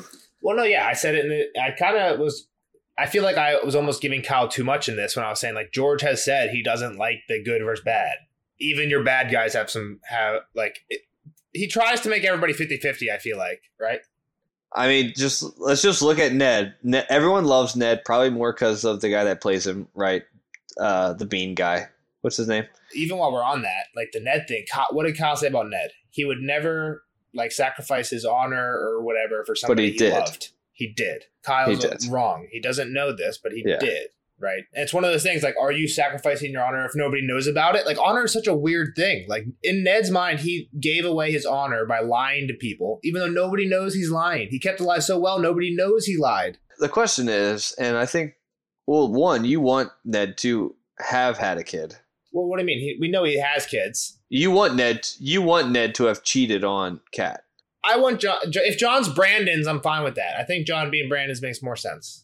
Brandon's and Brandon and who? Liana? Ashara. We know that Ashara liked Brandon. Like Ashara and Brandon danced together at the tourney at Harrenhal. But I thought you said you wanted Ned to be a dad of Danny or something. Either Ned or Brandon could fit the mold for John's dad. I think John is a star. Either way, then he did lose his honor, and you could say the same thing. Even if he either actually cheated on Kat, right, or he's lying to everybody about John's parentage. Again, it doesn't make sense why he's lying to everybody about John's parentage if it's Brandon's, because if it's Brandon's, just tell everybody it's Brandon's. Robert's not going to kill it because it's not related to a Targaryen, and you know what I mean. And let's just say this one thing, like it's kind of weird that people. I'll say this last. I'll say what I was just about to say last. He maybe is the greatest liar ever because he played this part where I'm honorable. Like I don't do anything wrong. But people just forgot that he just cheated on his wife and had this bastard. But I guess like, are they looking at whoring as a dishonorable thing? I'm going to say no, right? Like if they're seeing that if you just pay a whore, sleep with her, get her pregnant, that's just like part of life. That's not cheating. Even to the point where like nobody in the world forgets that Jaime killed the king. But if you ask anybody about Ned, they're going to be like, oh yeah, that's an honorable guy. Yeah, he has a bastard, but he's an honorable guy. Oh, does he have a bastard? Oh, it must have been that one whore somewhere. Like nobody even knows who the girl is. Nobody knows who the girl is. It's like you're right. Like in Ned's mind and in Rob's mind, right? Because we find out he basically falls into a similar trap. He marries this girl because he took her, like, because he fucked her. And he doesn't want to dishonor her. He doesn't want to dishonor her, yeah. Right. So he dishonors himself by breaking an oath instead of dishonoring her. Which again, like, fuck it, just dishonor her. Nobody gives a fuck. Like, you're done. Nobody would ever look at Rob any different. Which again is very it's a very sexist society. It's very sexist for sure. But it shows that it shows we know like George is a feminist, right? Like he's all for like equality and all that stuff. It shows that the good characters behave like you should, right? Like, I'm not going to just say, fuck you, you're a woman because I can, because society treats me better. I'm going to treat you as an equal and protect your honor like I would protect anybody else's honor, because honor is important. It's the Stark thing, right? Right. So I mean, Theon, too. Theon had sex with the captain's daughter, and now the dad hates her, right? Like in his first trip back home. All right. So the first big real take of this, like, new take is her own quote about she's become a sour woman, empty place where her heart once was. Yeah, so this is Stoneheart. Yep. Foreshadowing. And with that, I had something else. I do too. Song and laughter, right before that, I think there's a different quote that says, song and laughter are suspicious strangers to me. Stranger is the god of death. Song and laughter. And somebody's horse. Bran's horse. Stranger is the hound's horse. Okay. Yeah, Dancer is Bran. Smilers is Theon's. But yeah, so song and laughter are suspicious strangers to me. Stranger, god of death. Song and laughter is what's happening when Kat dies. Red wedding. Right. Everybody's laughing. Songs playing. Like, for sure. Stranger. So I thought that like stuck out. And then follows right into what you were saying, right? One more off of this too. Yeah, go ahead. She would enjoy passing the sentence of Theon. I'm making a prediction here. Okay, I like it. Lady Stoneheart's coming to kill Theon. What if Lady Stoneheart somehow learns that Theon didn't kill Bran? Thing is, Lady Stoneheart might not give a fuck. The fact that you pretended to kill Bran, you're gone. Right. You know what I mean? Like, that might be enough. Yeah. How much got put forth in action because the belief that Theon killed the two, right? Again, we kind of talked about this a little bit at the end of the spoiler section last time, because I already read a little bit, so I was getting excited about the cat stuff. But I said, like, Rob doesn't go north if Theon doesn't come to Bran. Like, so, which means he never goes back to the twins, right? Right. Which means he never dies. Which means he at least fights a little bit longer. Yeah, so I guess the scenario I was proposing is if Theon doesn't do his shit. Like, say Kat says, hey, don't send Theon home. So Theon doesn't get sent home. Yeah. They stay there. I mean, even then, the North would probably still get attacked by the Ironborn, so Robert might want to go north. Let's say that just doesn't happen. For some reason, the Ironborn don't attack the North, right? And Rob still does what he does. Marries Jane Westerling, fucks over the Freys. Cool. Mhm. He doesn't have to go north right now. So Yeah. he doesn't have to deal with going to Walder Frey's house. And again, like, you can kind of go west. Like, they just won a lot of the west, right? Yeah. You could probably get on a ship and sail home. Well, you're true. I guess the next question is, the reason he goes to the Freys is not just because he's going north. It's also because Edmure's getting married. But like Right. to that point, like does Ned? So say they somehow say, oh, we're gonna smooth up the Frey stuff with the Edmure marriage. Again, like Tywin's working on this already. Red Wedding might be in motion. Like there might be zero shot the Freys ever join the Starks again. Let's say that they do. Like, let's say the Edmure thing works out. There's no Stannis Red Wedding, and Robb never goes there, right? Maybe the Red Wedding gets called off if Robb isn't actually coming that way, Mhm. right? So there's the wedding. Edmure goes, has it. What does Robb do? Like, if Robb doesn't go north, to your point, without taking a ship to the north to like just save his lands, like say he stays in the Riverlands, what's his next move? Yeah. Because what his next move basically is in Storm of Swords is go north. He basically just starts going to the Freys. He probably just chills in Riverrun, right? Like Stannis is about to start fighting the Lannisters. Tywin runs south. Let them fight. You know, maybe try and get the Tyrells on your side. Like, here's the other thing: I'm is sure like, we're gonna have chapters where he kind of talks this through, saying like, "Hey, I Yeah. can't do this, I can't do that." I just don't really Right. remember. It seems like there's really no good options. so let me throw this at you right now. Other than it being dishonorable, what's stopping Robb from thinking Marjorie Tyrell is out there for the picking? I should send word to Marjorie and be like, "Hey, you can, like, don't worry about this pact. Like, you come be my queen."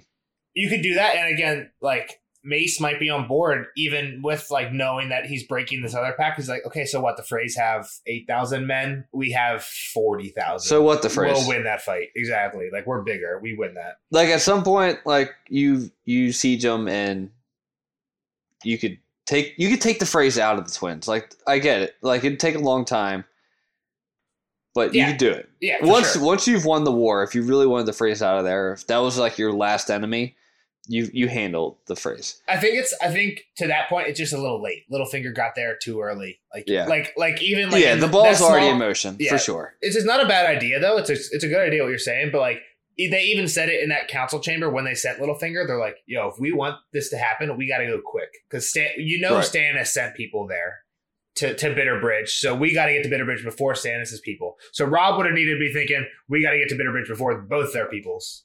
If Robb had Littlefinger-ish, Varys-ish type of people on his council, and it's not just Northmen fighting to fight Yeah. the North story type Mhm. thing, they would have been like, dude, like, fuck the phrase. Like, we already got, like, the problem would have been, like, you have some phrase with you, like, you might have had some internal fighting, Yeah. but again, if you're getting a bigger Well, that's what ally- happens. Robb comes back to Riverrun, and all the Freys are pissed and leave. Like when Robb gets back to Riverrun, all the Freys that were with him get pissed and leave. And Right. basically convince all the Freys that are at Riverrun and like are chill with all the Riverrun with people. Edmure, They're like, yeah. no, fuck, we don't like those people anymore. We're gone. Yeah, That's kind of what happens. So right. So it's just interesting. getting back to this chapter, she thinks when on the wolves topic, she thinks Sansa and Arya don't have their wolves anymore. Not in the next. I think the next Arya chapter is her escaping from Harrenhal, and then the chapter after that is her warging Nymeria for the first. Like, so Arya's about to be reconnected. Not actually reconnected, but like, and we hear of a bad bitch running around the Riverlands, right, or wherever they are. well, like when Nymeria wargs so Arya escapes Riverrun, the bloody mummers chase her, like 3 of them, not Vargohode or any like the main ones, Yeah. but like 3 no names. And not no names, like we'll recognize 1 or 2 of them, I Whoever, think. yeah. But Arya is like, we got to go. They're on our trail, and eventually, when they finally decide, okay, finally, we have to go to sleep.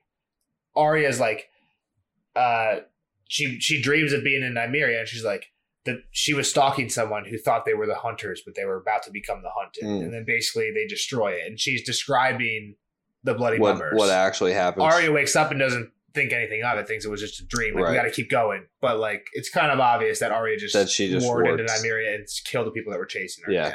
No, it's dope. It kind of sucks to be Sansa. So I don't know if I buy too much into this theory, but I did mention in the last Sansa chapter, there's this weird Sansa Hound connection. And the reason I don't buy into it is the Hound's about to leave and not be near Sansa for the rest of the books Yeah. that we have. And we just don't have anything like a Sansa dream of being in the Hound, Well, like she talks about the Hound a decent amount. Like again, the big talking thing. is not warging. Hawking? What do you mean? Just talking about the Hound. You're right. isn't- You're right. You're right. Yeah. I Like agree. if she went to sleep and like relived the Hound getting burned in the face, like then I'd be like, okay, like maybe there's something there type thing. But I'm with you. I don't really buy this theory. I just heard it, and then when Kat said like, "Oh, neither of my daughters have their wolves," in my mind, I'm like Arya's about to have her wolf, kind of again, not like with her, but like she's about to have access that way. yeah, And also interesting, like Nymeria is around Arya now. Why is Arya Yeah. not warging her now? right. Well, we're inside this Harrenhal. Is there magic in Harrenhal? Like Yes. there's in Winterfell and Storm's End and the Wall where warg powers don't work inside and out. That kind of weird shit. And Arya starts warging cats then. Yeah, once she gets to Bravos, yeah. Why hasn't Sansa ever had a Warg wargish type stuff. dream? Yeah, I don't know. So the other thing is Arya is made blind, right? Which helps her. Her Again, senses. Bran Yeah. connects with his warg. Bran's He broke. can start controlling it once he's broken and in the crypts where it's Right. complete pitch darkness. It's like L. Exactly. It's exactly like L. Like I don't know how Sensory- you just started watching Stranger Sensory. Things, but yes. I finished it. I finished it. I feel like it would be hard for me to convince you that sensory deprivation increases telekinetic powers in like normal like sci-fi without you seeing. I've seen Big Bang Theory, and they had like a little skit on Sheldon going into it, and then he like almost solved string theory through sensory Well, people do deprivation. like Joe Rogan. Like weird people do that. Like Joe Rogan goes into like a ice cold float tank every day. Yeah, for, like, an I heard hour it's or something. either like it's awesome or like you trip heavy ball sack. Yeah, and it's kind of like doing drugs or something. Sometimes I guess. I don't know. I I've don't know. never done it, but I'd be worth a open. try. Yeah. I'd hop in. So I have one more thing, and then like other than like the big things that we know, that she's about to set Jamie free, which I didn't put any of those notes on, but I'm sure you did. Brienne, it's just kind of a talking point. Brienne says they're now with the gods, and Kat immediately questions that. The only reason I put this down is because Kat becomes a fucking demon woman. Yeah. You know what I mean? Like she was a pretty godly person and becomes like The undead. a Kind of. zombie. Yeah. Like which god? It kind of asks me which. It kind of makes me what is think her of god which that god controls is she her? working Yeah. for? Yeah, is she a red god thing? Because who saved her? Song and laughter are suspicious strangers to me. Is the strange? I mean, Is it just a stranger? Is the stranger working on his own? Is there actually a new god?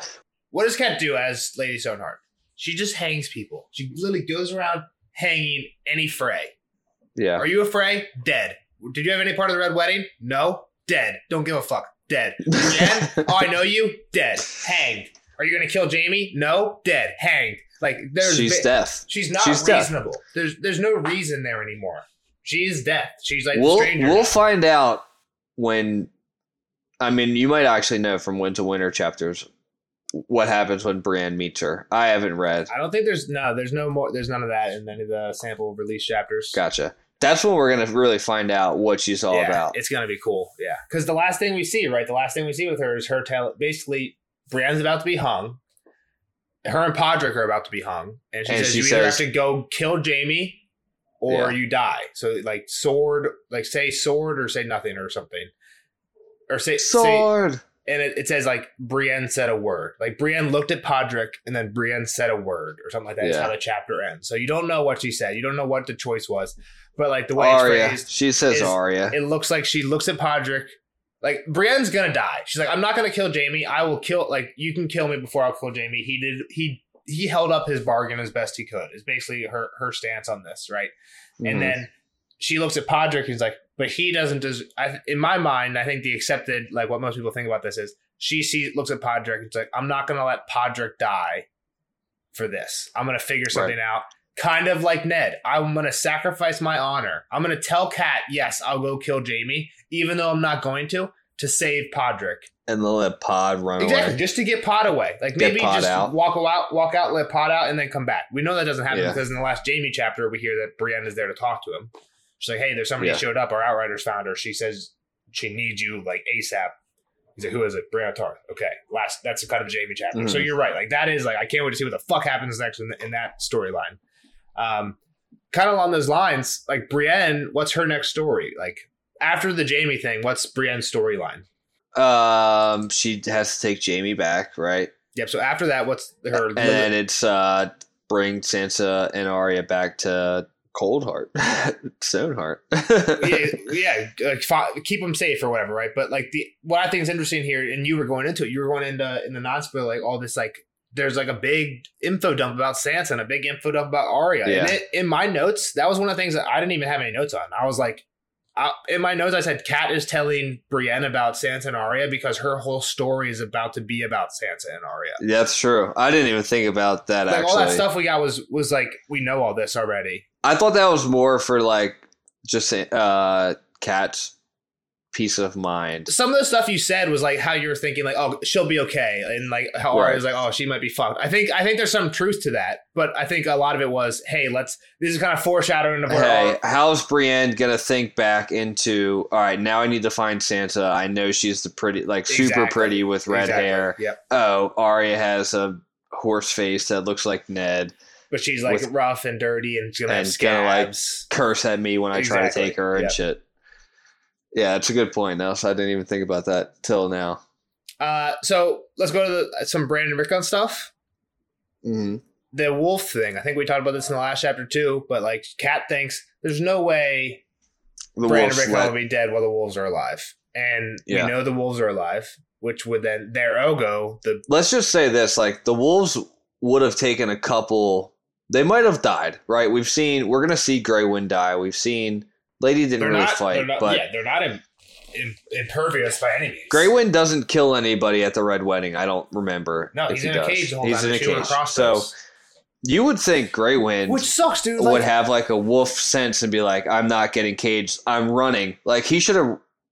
Maybe he's just that loyal to Rob. He's brought up a little bit differently, but you'll see as soon as. Again, like I fucking love it. As soon do as they like walk up and he's like fucking weird, like he's growling at Riverrun? So. We're going to get a Kat chapter, I think, where she's basically talks to the people at Riverrun and they're like, what the fuck did you do? You let this guy go. Like, it's Desmond Grell and like Sir Arthur Wayne, who are like her father's men. They've known Kat since she was a kid.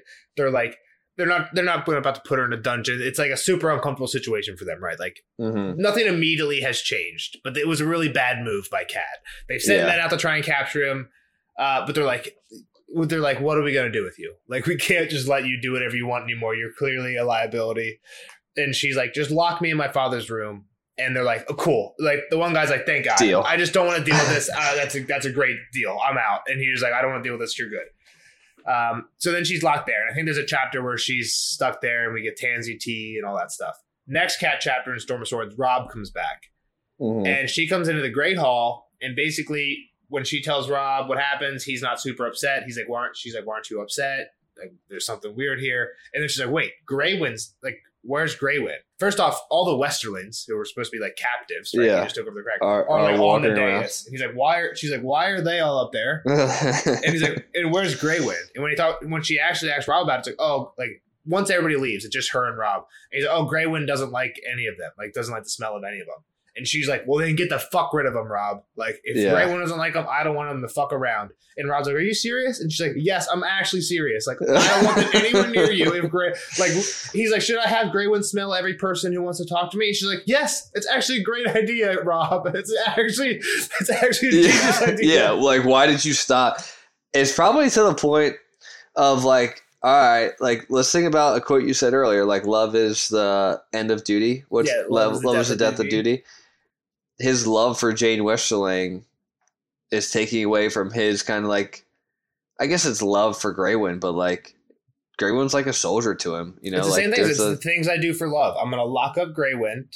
Right. I think Robb also in that chapter starts saying like he's not the same mom. Like after he's been in battle, he's eaten men. Like he doesn't behave the same in halls like you. But I don't know if that would be true because if everything we haven't seen a direwolf do the shit that we. But hear everything that we know is that the wolves take on the personality of the owner. 100% agree with this. If Robb can go out and murder in war and then come into a great hall and be king, Grey Wind should be able to be vicious as fuck on the field and then come by and lay at his feet in the great hall. I 100% agree. I 100% agree. What I told you what Rob said, and I have the exact same take on it as you. Like from everything we know, is wolves are like their warger, and Rob has no problem going from badass to chill. So Grey wouldn't should either in my mind. The reason Rob's locking him up is because he loves Jane and he doesn't want to offend her family. Yeah. So interesting. I'm curious to see what Greywood does walking up the riverfront, if we even get that. Like, I want to hear him like growl or something. But so the other thing I had on the Bran Rickon thing is when she comes in, when she goes to see Hoster, he is more dead than alive, yet more alive than my poor sweet sons. Sweet, it's a lie. Sweet, lied. They're not dead. Yeah, again, sweet. I don't know. Glow's right. Sweet. There was a couple sweets in there. I didn't write them all down. So, Seasons of My Love. That's this song. This is a song? We hear that Ryman the Rhymer. Got anything for it? Doesn't Ryman the Rhymer die soon?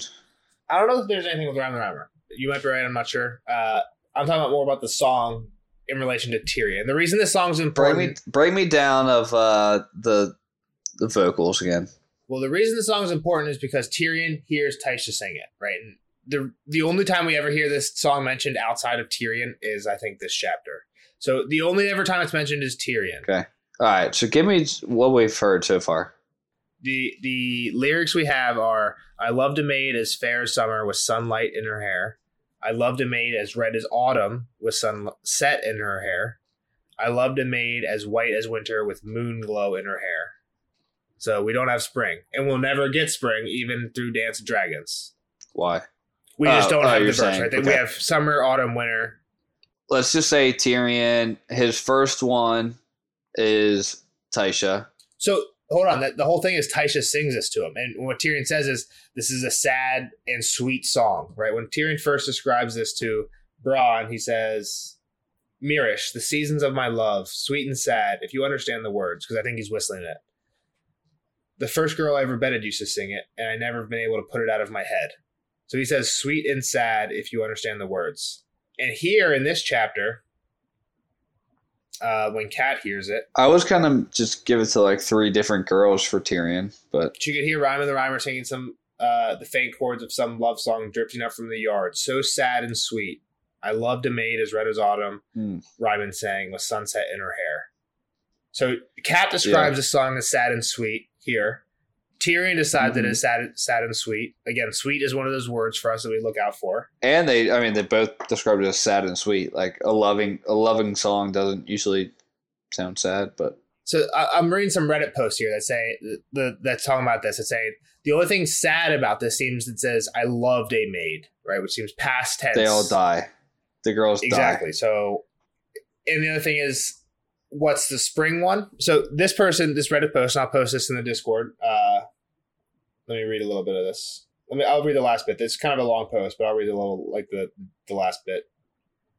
I do believe there is another verse after the seasonal verses that further contributes to why the song is so sad. And I believe that we will get these final verses when Tyrion happens to walk into an inn or into a whorehouse.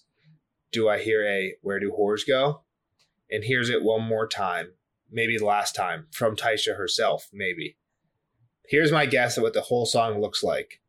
Bold parts are mine. Again, you're not going to be able to see the bold parts, but if you check the Discord, yeah. Sure.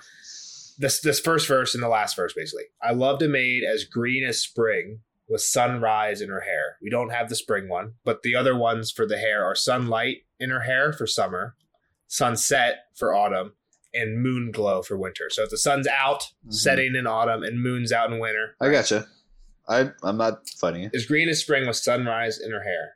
I loved a maid as fair as summer with sunlight in her hair. I loved a maid as red as autumn with sunset in her hair. I loved a maid as white as winter with moon glow in her hair. I loved a maid throughout the years, now left with nothing but despair. So that last one is... Say that one again. I loved a maid throughout the years, now left with nothing but despair. So basically, he's talking about the same woman over these years, right? Yeah. Her hair just had different things in it as the years went by, sunlight, sunset, moon glow, and she died or she never loved him back. I think it's Dany.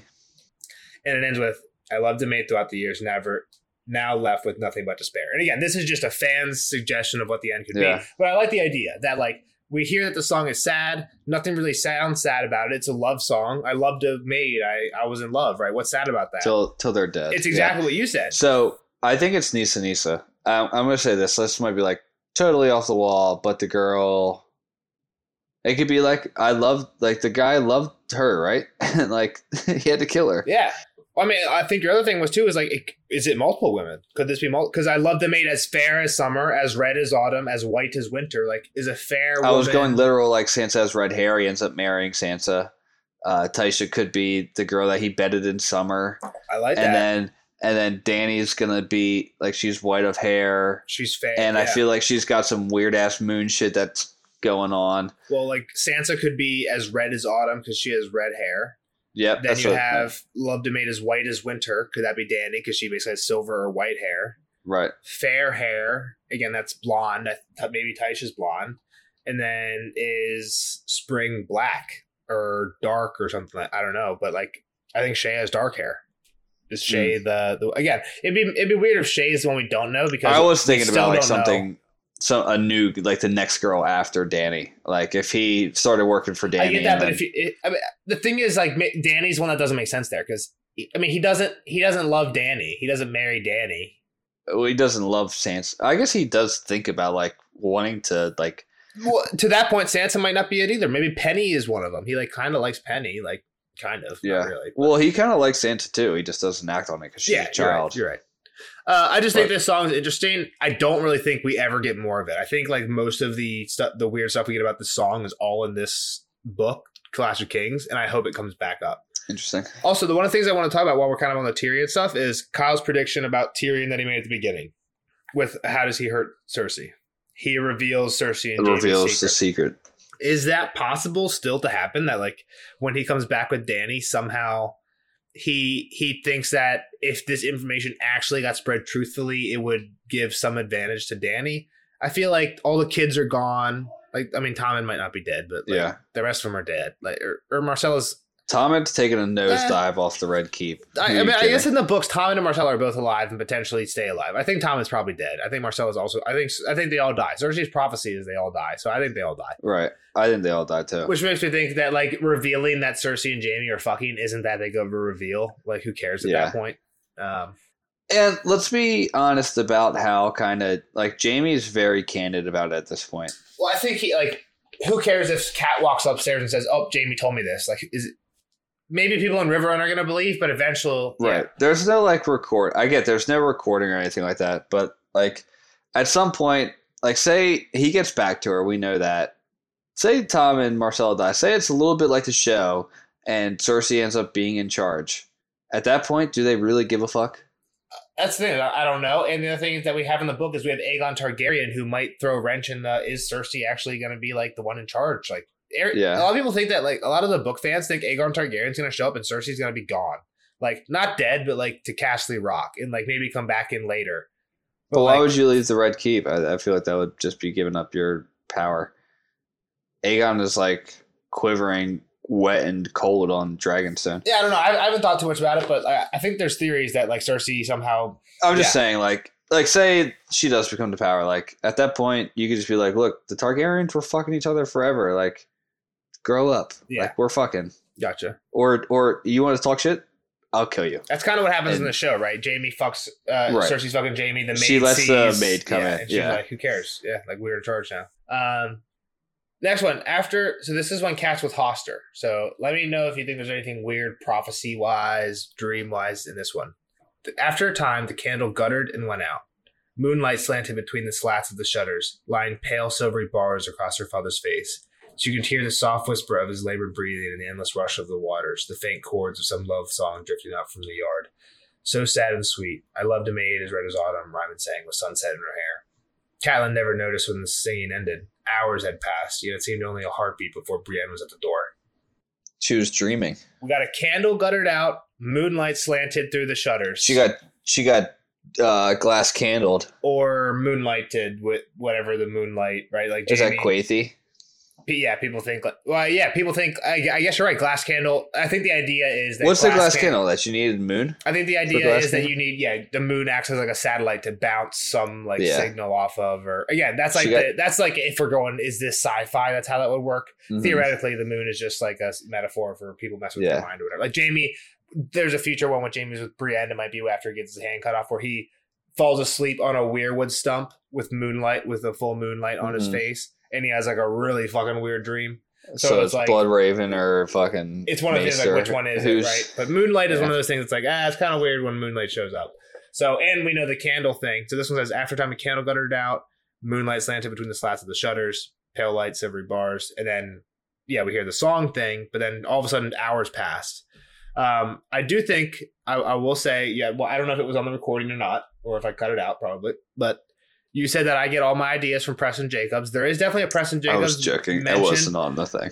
There was definitely a Preston Jacobs mention at some point where he says there's multiple times in the books where characters lose time, is what he calls it. Mm-hmm. This is one of them. Cat loses time. Hours go by without anything, without knowing. The only time that's happened before is when Jon attacks Alistair Thorne, gets sent to his chambers. He goes back there, pets Ghost, stares at a candle, and then falls asleep and wakes up when Ghost is like scratching at the door. It seems like a sleep thing, but like it's also like that he just like that hours just passed while he was staring at this candle. Well, you're throwing a candle into the mix. Well, again, it's the same thing. And Cat's got this candle here, so those are the two. And so two of Preston says two of these. The Jon one I think is further fetched. This one I think there's intent there. Like why mention the candle and the moonlight right before Cat skipping time and like kind of mentioning being kind of disoriented. What does that mean? Is somebody fucking with her? I think it's I'm just going to throw a little bit of it just being like a thing that happens. Like if you're so fucked up because of something, like you just think about it so much that 100% you're thinking, and then like you don't know that it could just be that. The one thing I'm thinking is what Cat does, right? So we haven't really talked about this too much. What happens at the end of the chapters? Cat lets Jamie go, right? Like it seems like it's setting up for Cat to try and kill Jamie. Kyle's prediction was Jamie's going to get the sword, and Bran goes too, right? Yeah, and Kyle's prediction was like somehow Jamie's going to get the sword, which I don't think is a bad prediction. What did she need the sword for? Does she make him promise? I think she like makes him swear with the sword. Yeah, something like that. Exactly. And a knight swear. Yeah, we'll get it. We'll get it. It's exactly like that. Something along those lines. But like what she does after this is like so hold on. Let me get your take. You've talked a lot of shit on Cat, and I kind of tried to. I feel like you've mentioned she ruins recently, it. She ruined everything. You always say she's actually been been a catalyst for everything that's gone wrong. But I think when I mentioned that she does this on the heels of getting the Bran and Rickon news, right? Thinking that Sansa and Arya, I need to do this or else I'm never going to see them again. I feel like you were like, oh shit, you know what? I got to get... Yeah, I'm trying... I've opened my mind to the fact that Catelyn may be the worst, but had a pretty shitty life. Yeah, she's in a bad spot towards the end. Yeah, for sure. So towards the end, it got pretty fucking hairy. So I understand. And she got desperate, and desperate times calls for desperate measures, and she acted on them. A lot of my Cat stuff is well before this. Like, she just acts super pompous all the time. Yeah. Maybe not anymore, but early on, like, I'm sure if we go back to like when she took Tyrion, and just the way she talked to people, the way she talked to Robb, like first entering his camp, like, and just her thoughts. Like maybe a lot of it's not even verbal. It's it's good. A lot of it's good advice though that she's giving. But she acted like or thought like we'd have to. I'm not going to say it again. I've already said it. I know. We've talked about it. Yeah, go back and listen to all the Cat chapters. I understand. If you're a fan of our podcast on YouTube, there's a playlist for each character. So if you just want to listen to all the Cat podcasts, you can just pick that playlist. Go for it. There you go. A little drop. It's Jeff's least favorite playlist for sure, but then again, it's not. We've talked about that. She has really good chapters. She does have really I just think that she, as a person, at times made mistakes. And I'm not saying like Jamie. Sure, it's a mistake. Like it ends up throwing it off the rails even more, and you never get Sansa back. And what George is so good at, though, is making it so yes, they made a mistake, but there's a good reason for it, right? Like you understand why they did what they did. Yeah, like I get it. Like I would hope my mom would do the same, right? Yeah. If I'm Sansa, like yeah, trade that motherfucker, like get me home. But if I'm Rob, I'm like, what the fuck? Like I would have got Sansa back anyway. Yeah. But that's probably not true because they probably would have just killed her if he ever took the castle, you know. So it's like lose lose. It's a bunch of lose lose situations, and yeah, I don't hate Kat for this type of stuff. I hate her because of like the way she acts. Yeah. acts and like talks. Like she acted so above people Yeah, I get that. that like you were with Ned who acts like the calmest person ever. Like, and she was just like, I don't know, throwing shit acts around at above people. Yeah, a little bit. So a couple small things I had. One, Jamie calls Rob out for being lonely. I even mentioned it. It's like a kind of a weird, is that an adjective to use, like a descriptor word? What's it's definitely an adjective. What's happening? I guess it's kind of a verb too. What's happening with Rob? Lonely? Lonely's not a verb. You can be lonely. Be is the verb though. Is lonesome is a noun. Lonely might be a noun. I'm not a grammar guy. I'm a math guy. I'm pretty sure be is a verb though, in sentences like that. Like be to be or not to be. Yeah.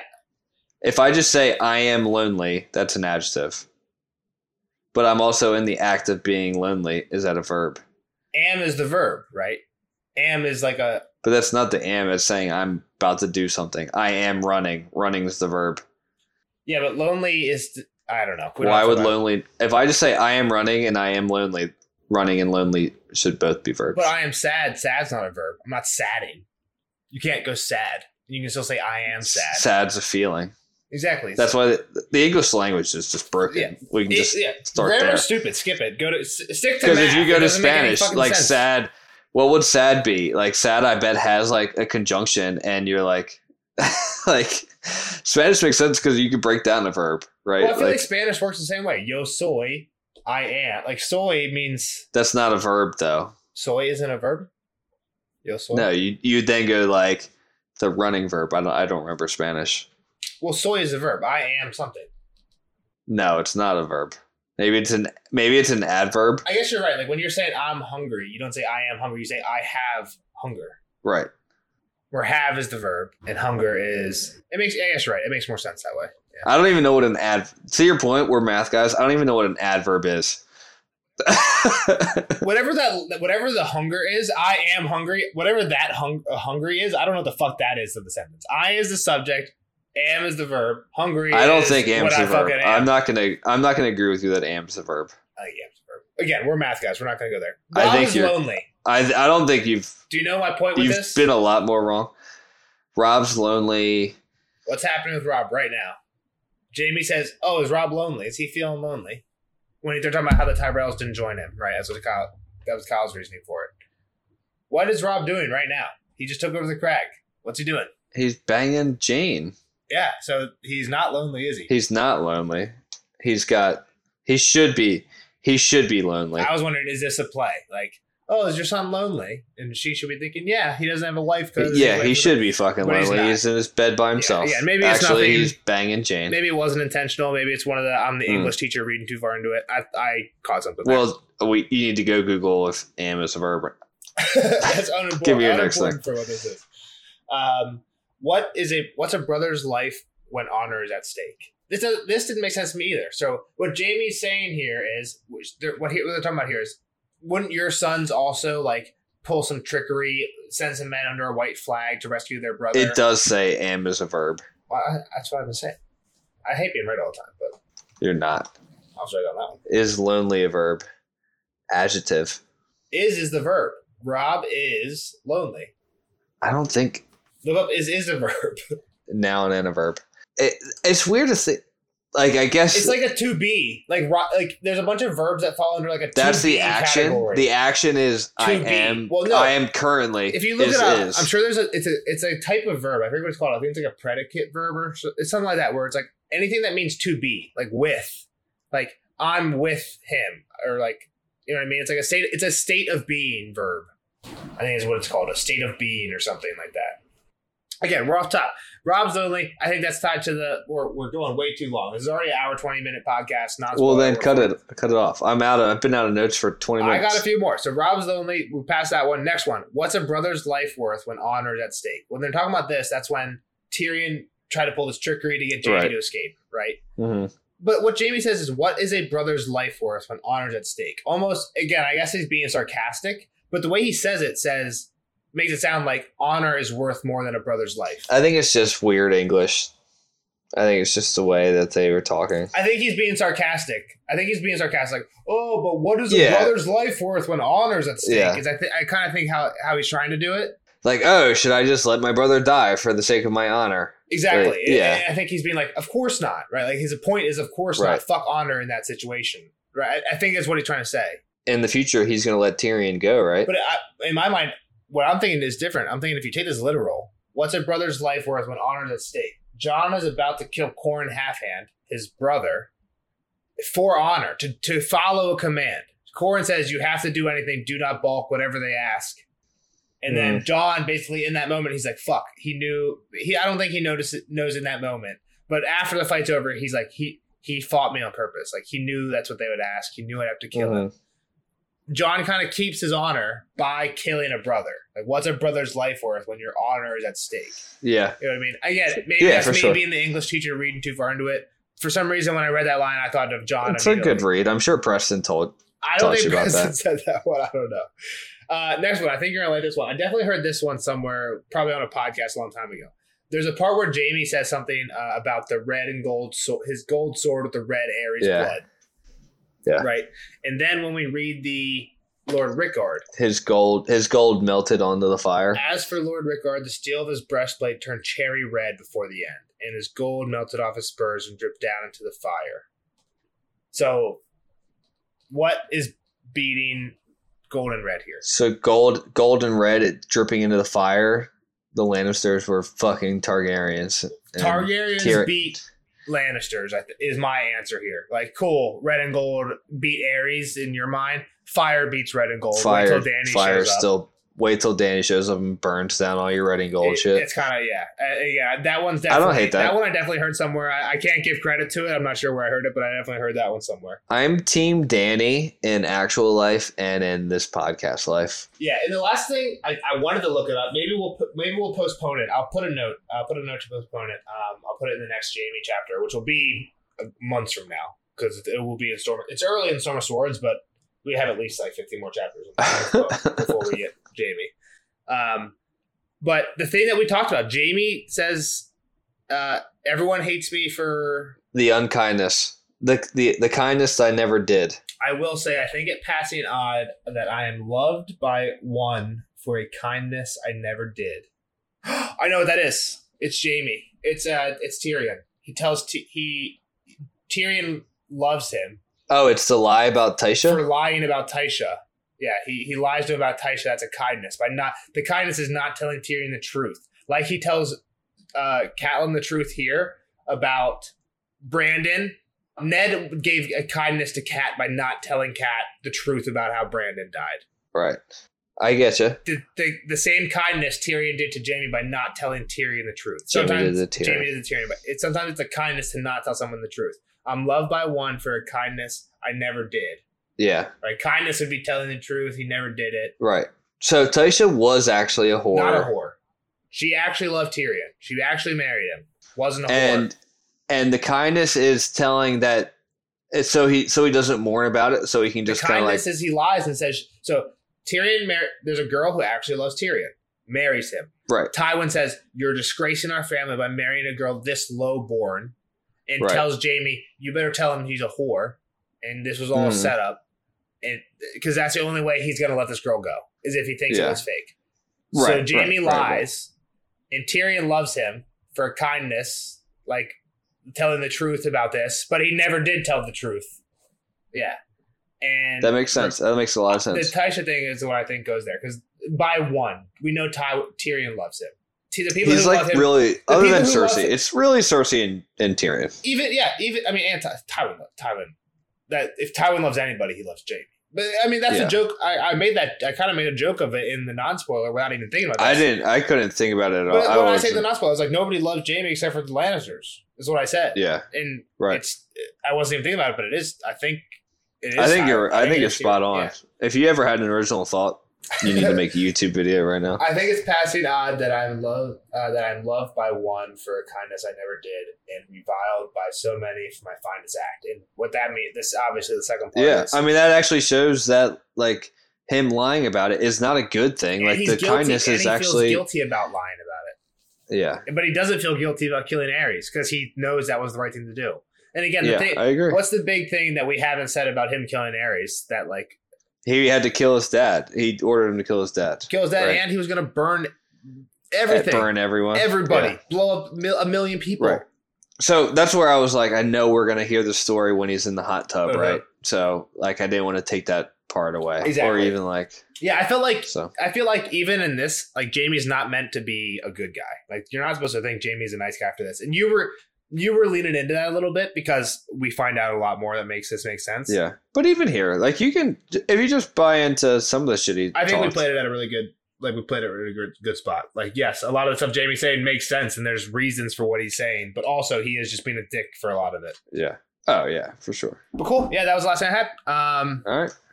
The other thing is dagger talk. I want to talk about the dagger, but we'll push that off the. I actually don't think we ever hear. Yeah. We don't hear about the dagger too much more than this. But it is weird that I feel like the point. I'll say this for the dagger. It seems like at the end of Clash of Kings, George wants you to think like the dagger's in Robert's lap, right? Like, okay, we've washed our hands. It definitely wasn't Cersei. Definitely wasn't Dany. Definitely wasn't Tyrion. I kind of hope Robert had it. So, I mean, the main theory is that Robert... Dude, the thing that you said, like, Robert's like, fucking, like, fuck you, Jamie, I got your dagger. Like, you lost, bitch. Like, that's awesome. It's hilarious. But again, like, I don't want Robert to be a fucking kid killer. I don't think he had any part. I think the main theory, if you're going off the Robert had the dagger, is Robert did say something about, like, oh, it would be a mercy for the child if he was dead. Like, I would hate to be... Yeah. Like, I think Cersei later on mentions that Robert had said something about, like, oh, I'd rather be dead than do be a that. cripple. But he wouldn't do it. But the theory is Joffrey was in the room when Robert said that, and he heard Robert say stole the dagger and did it to try and impress Robert. Exactly. I'm kind of all in on Joffrey doing something like this. I mean, again, I think Cersei's still on the table. Jamie's reasoning for why it can't be... Again, I said we weren't going to talk about it. We're talking about it yeah, here. because the statement was that Cersei doesn't lie. She lies the fuck out. She lies to you all the time. Exactly. We know that. So Cersei's is on the table. Jamie, I think, is off. Tyrion is off. Cersei's on. Cersei, Joff, Littlefinger. Littlefinger, again, we talked about this early in Game of Thrones, and I almost want to go back and listen to what we said then. It doesn't make sense. How would Littlefinger know Bran was even paralyzed? He was not in Winterfell. Yeah, that's true. Let's talk about it next time, because I gotta... Yeah, next one. Thanks, guys, for listening. See you in the next one. Like, subscribe, Discord, all that stuff. Bye, guys. Bye.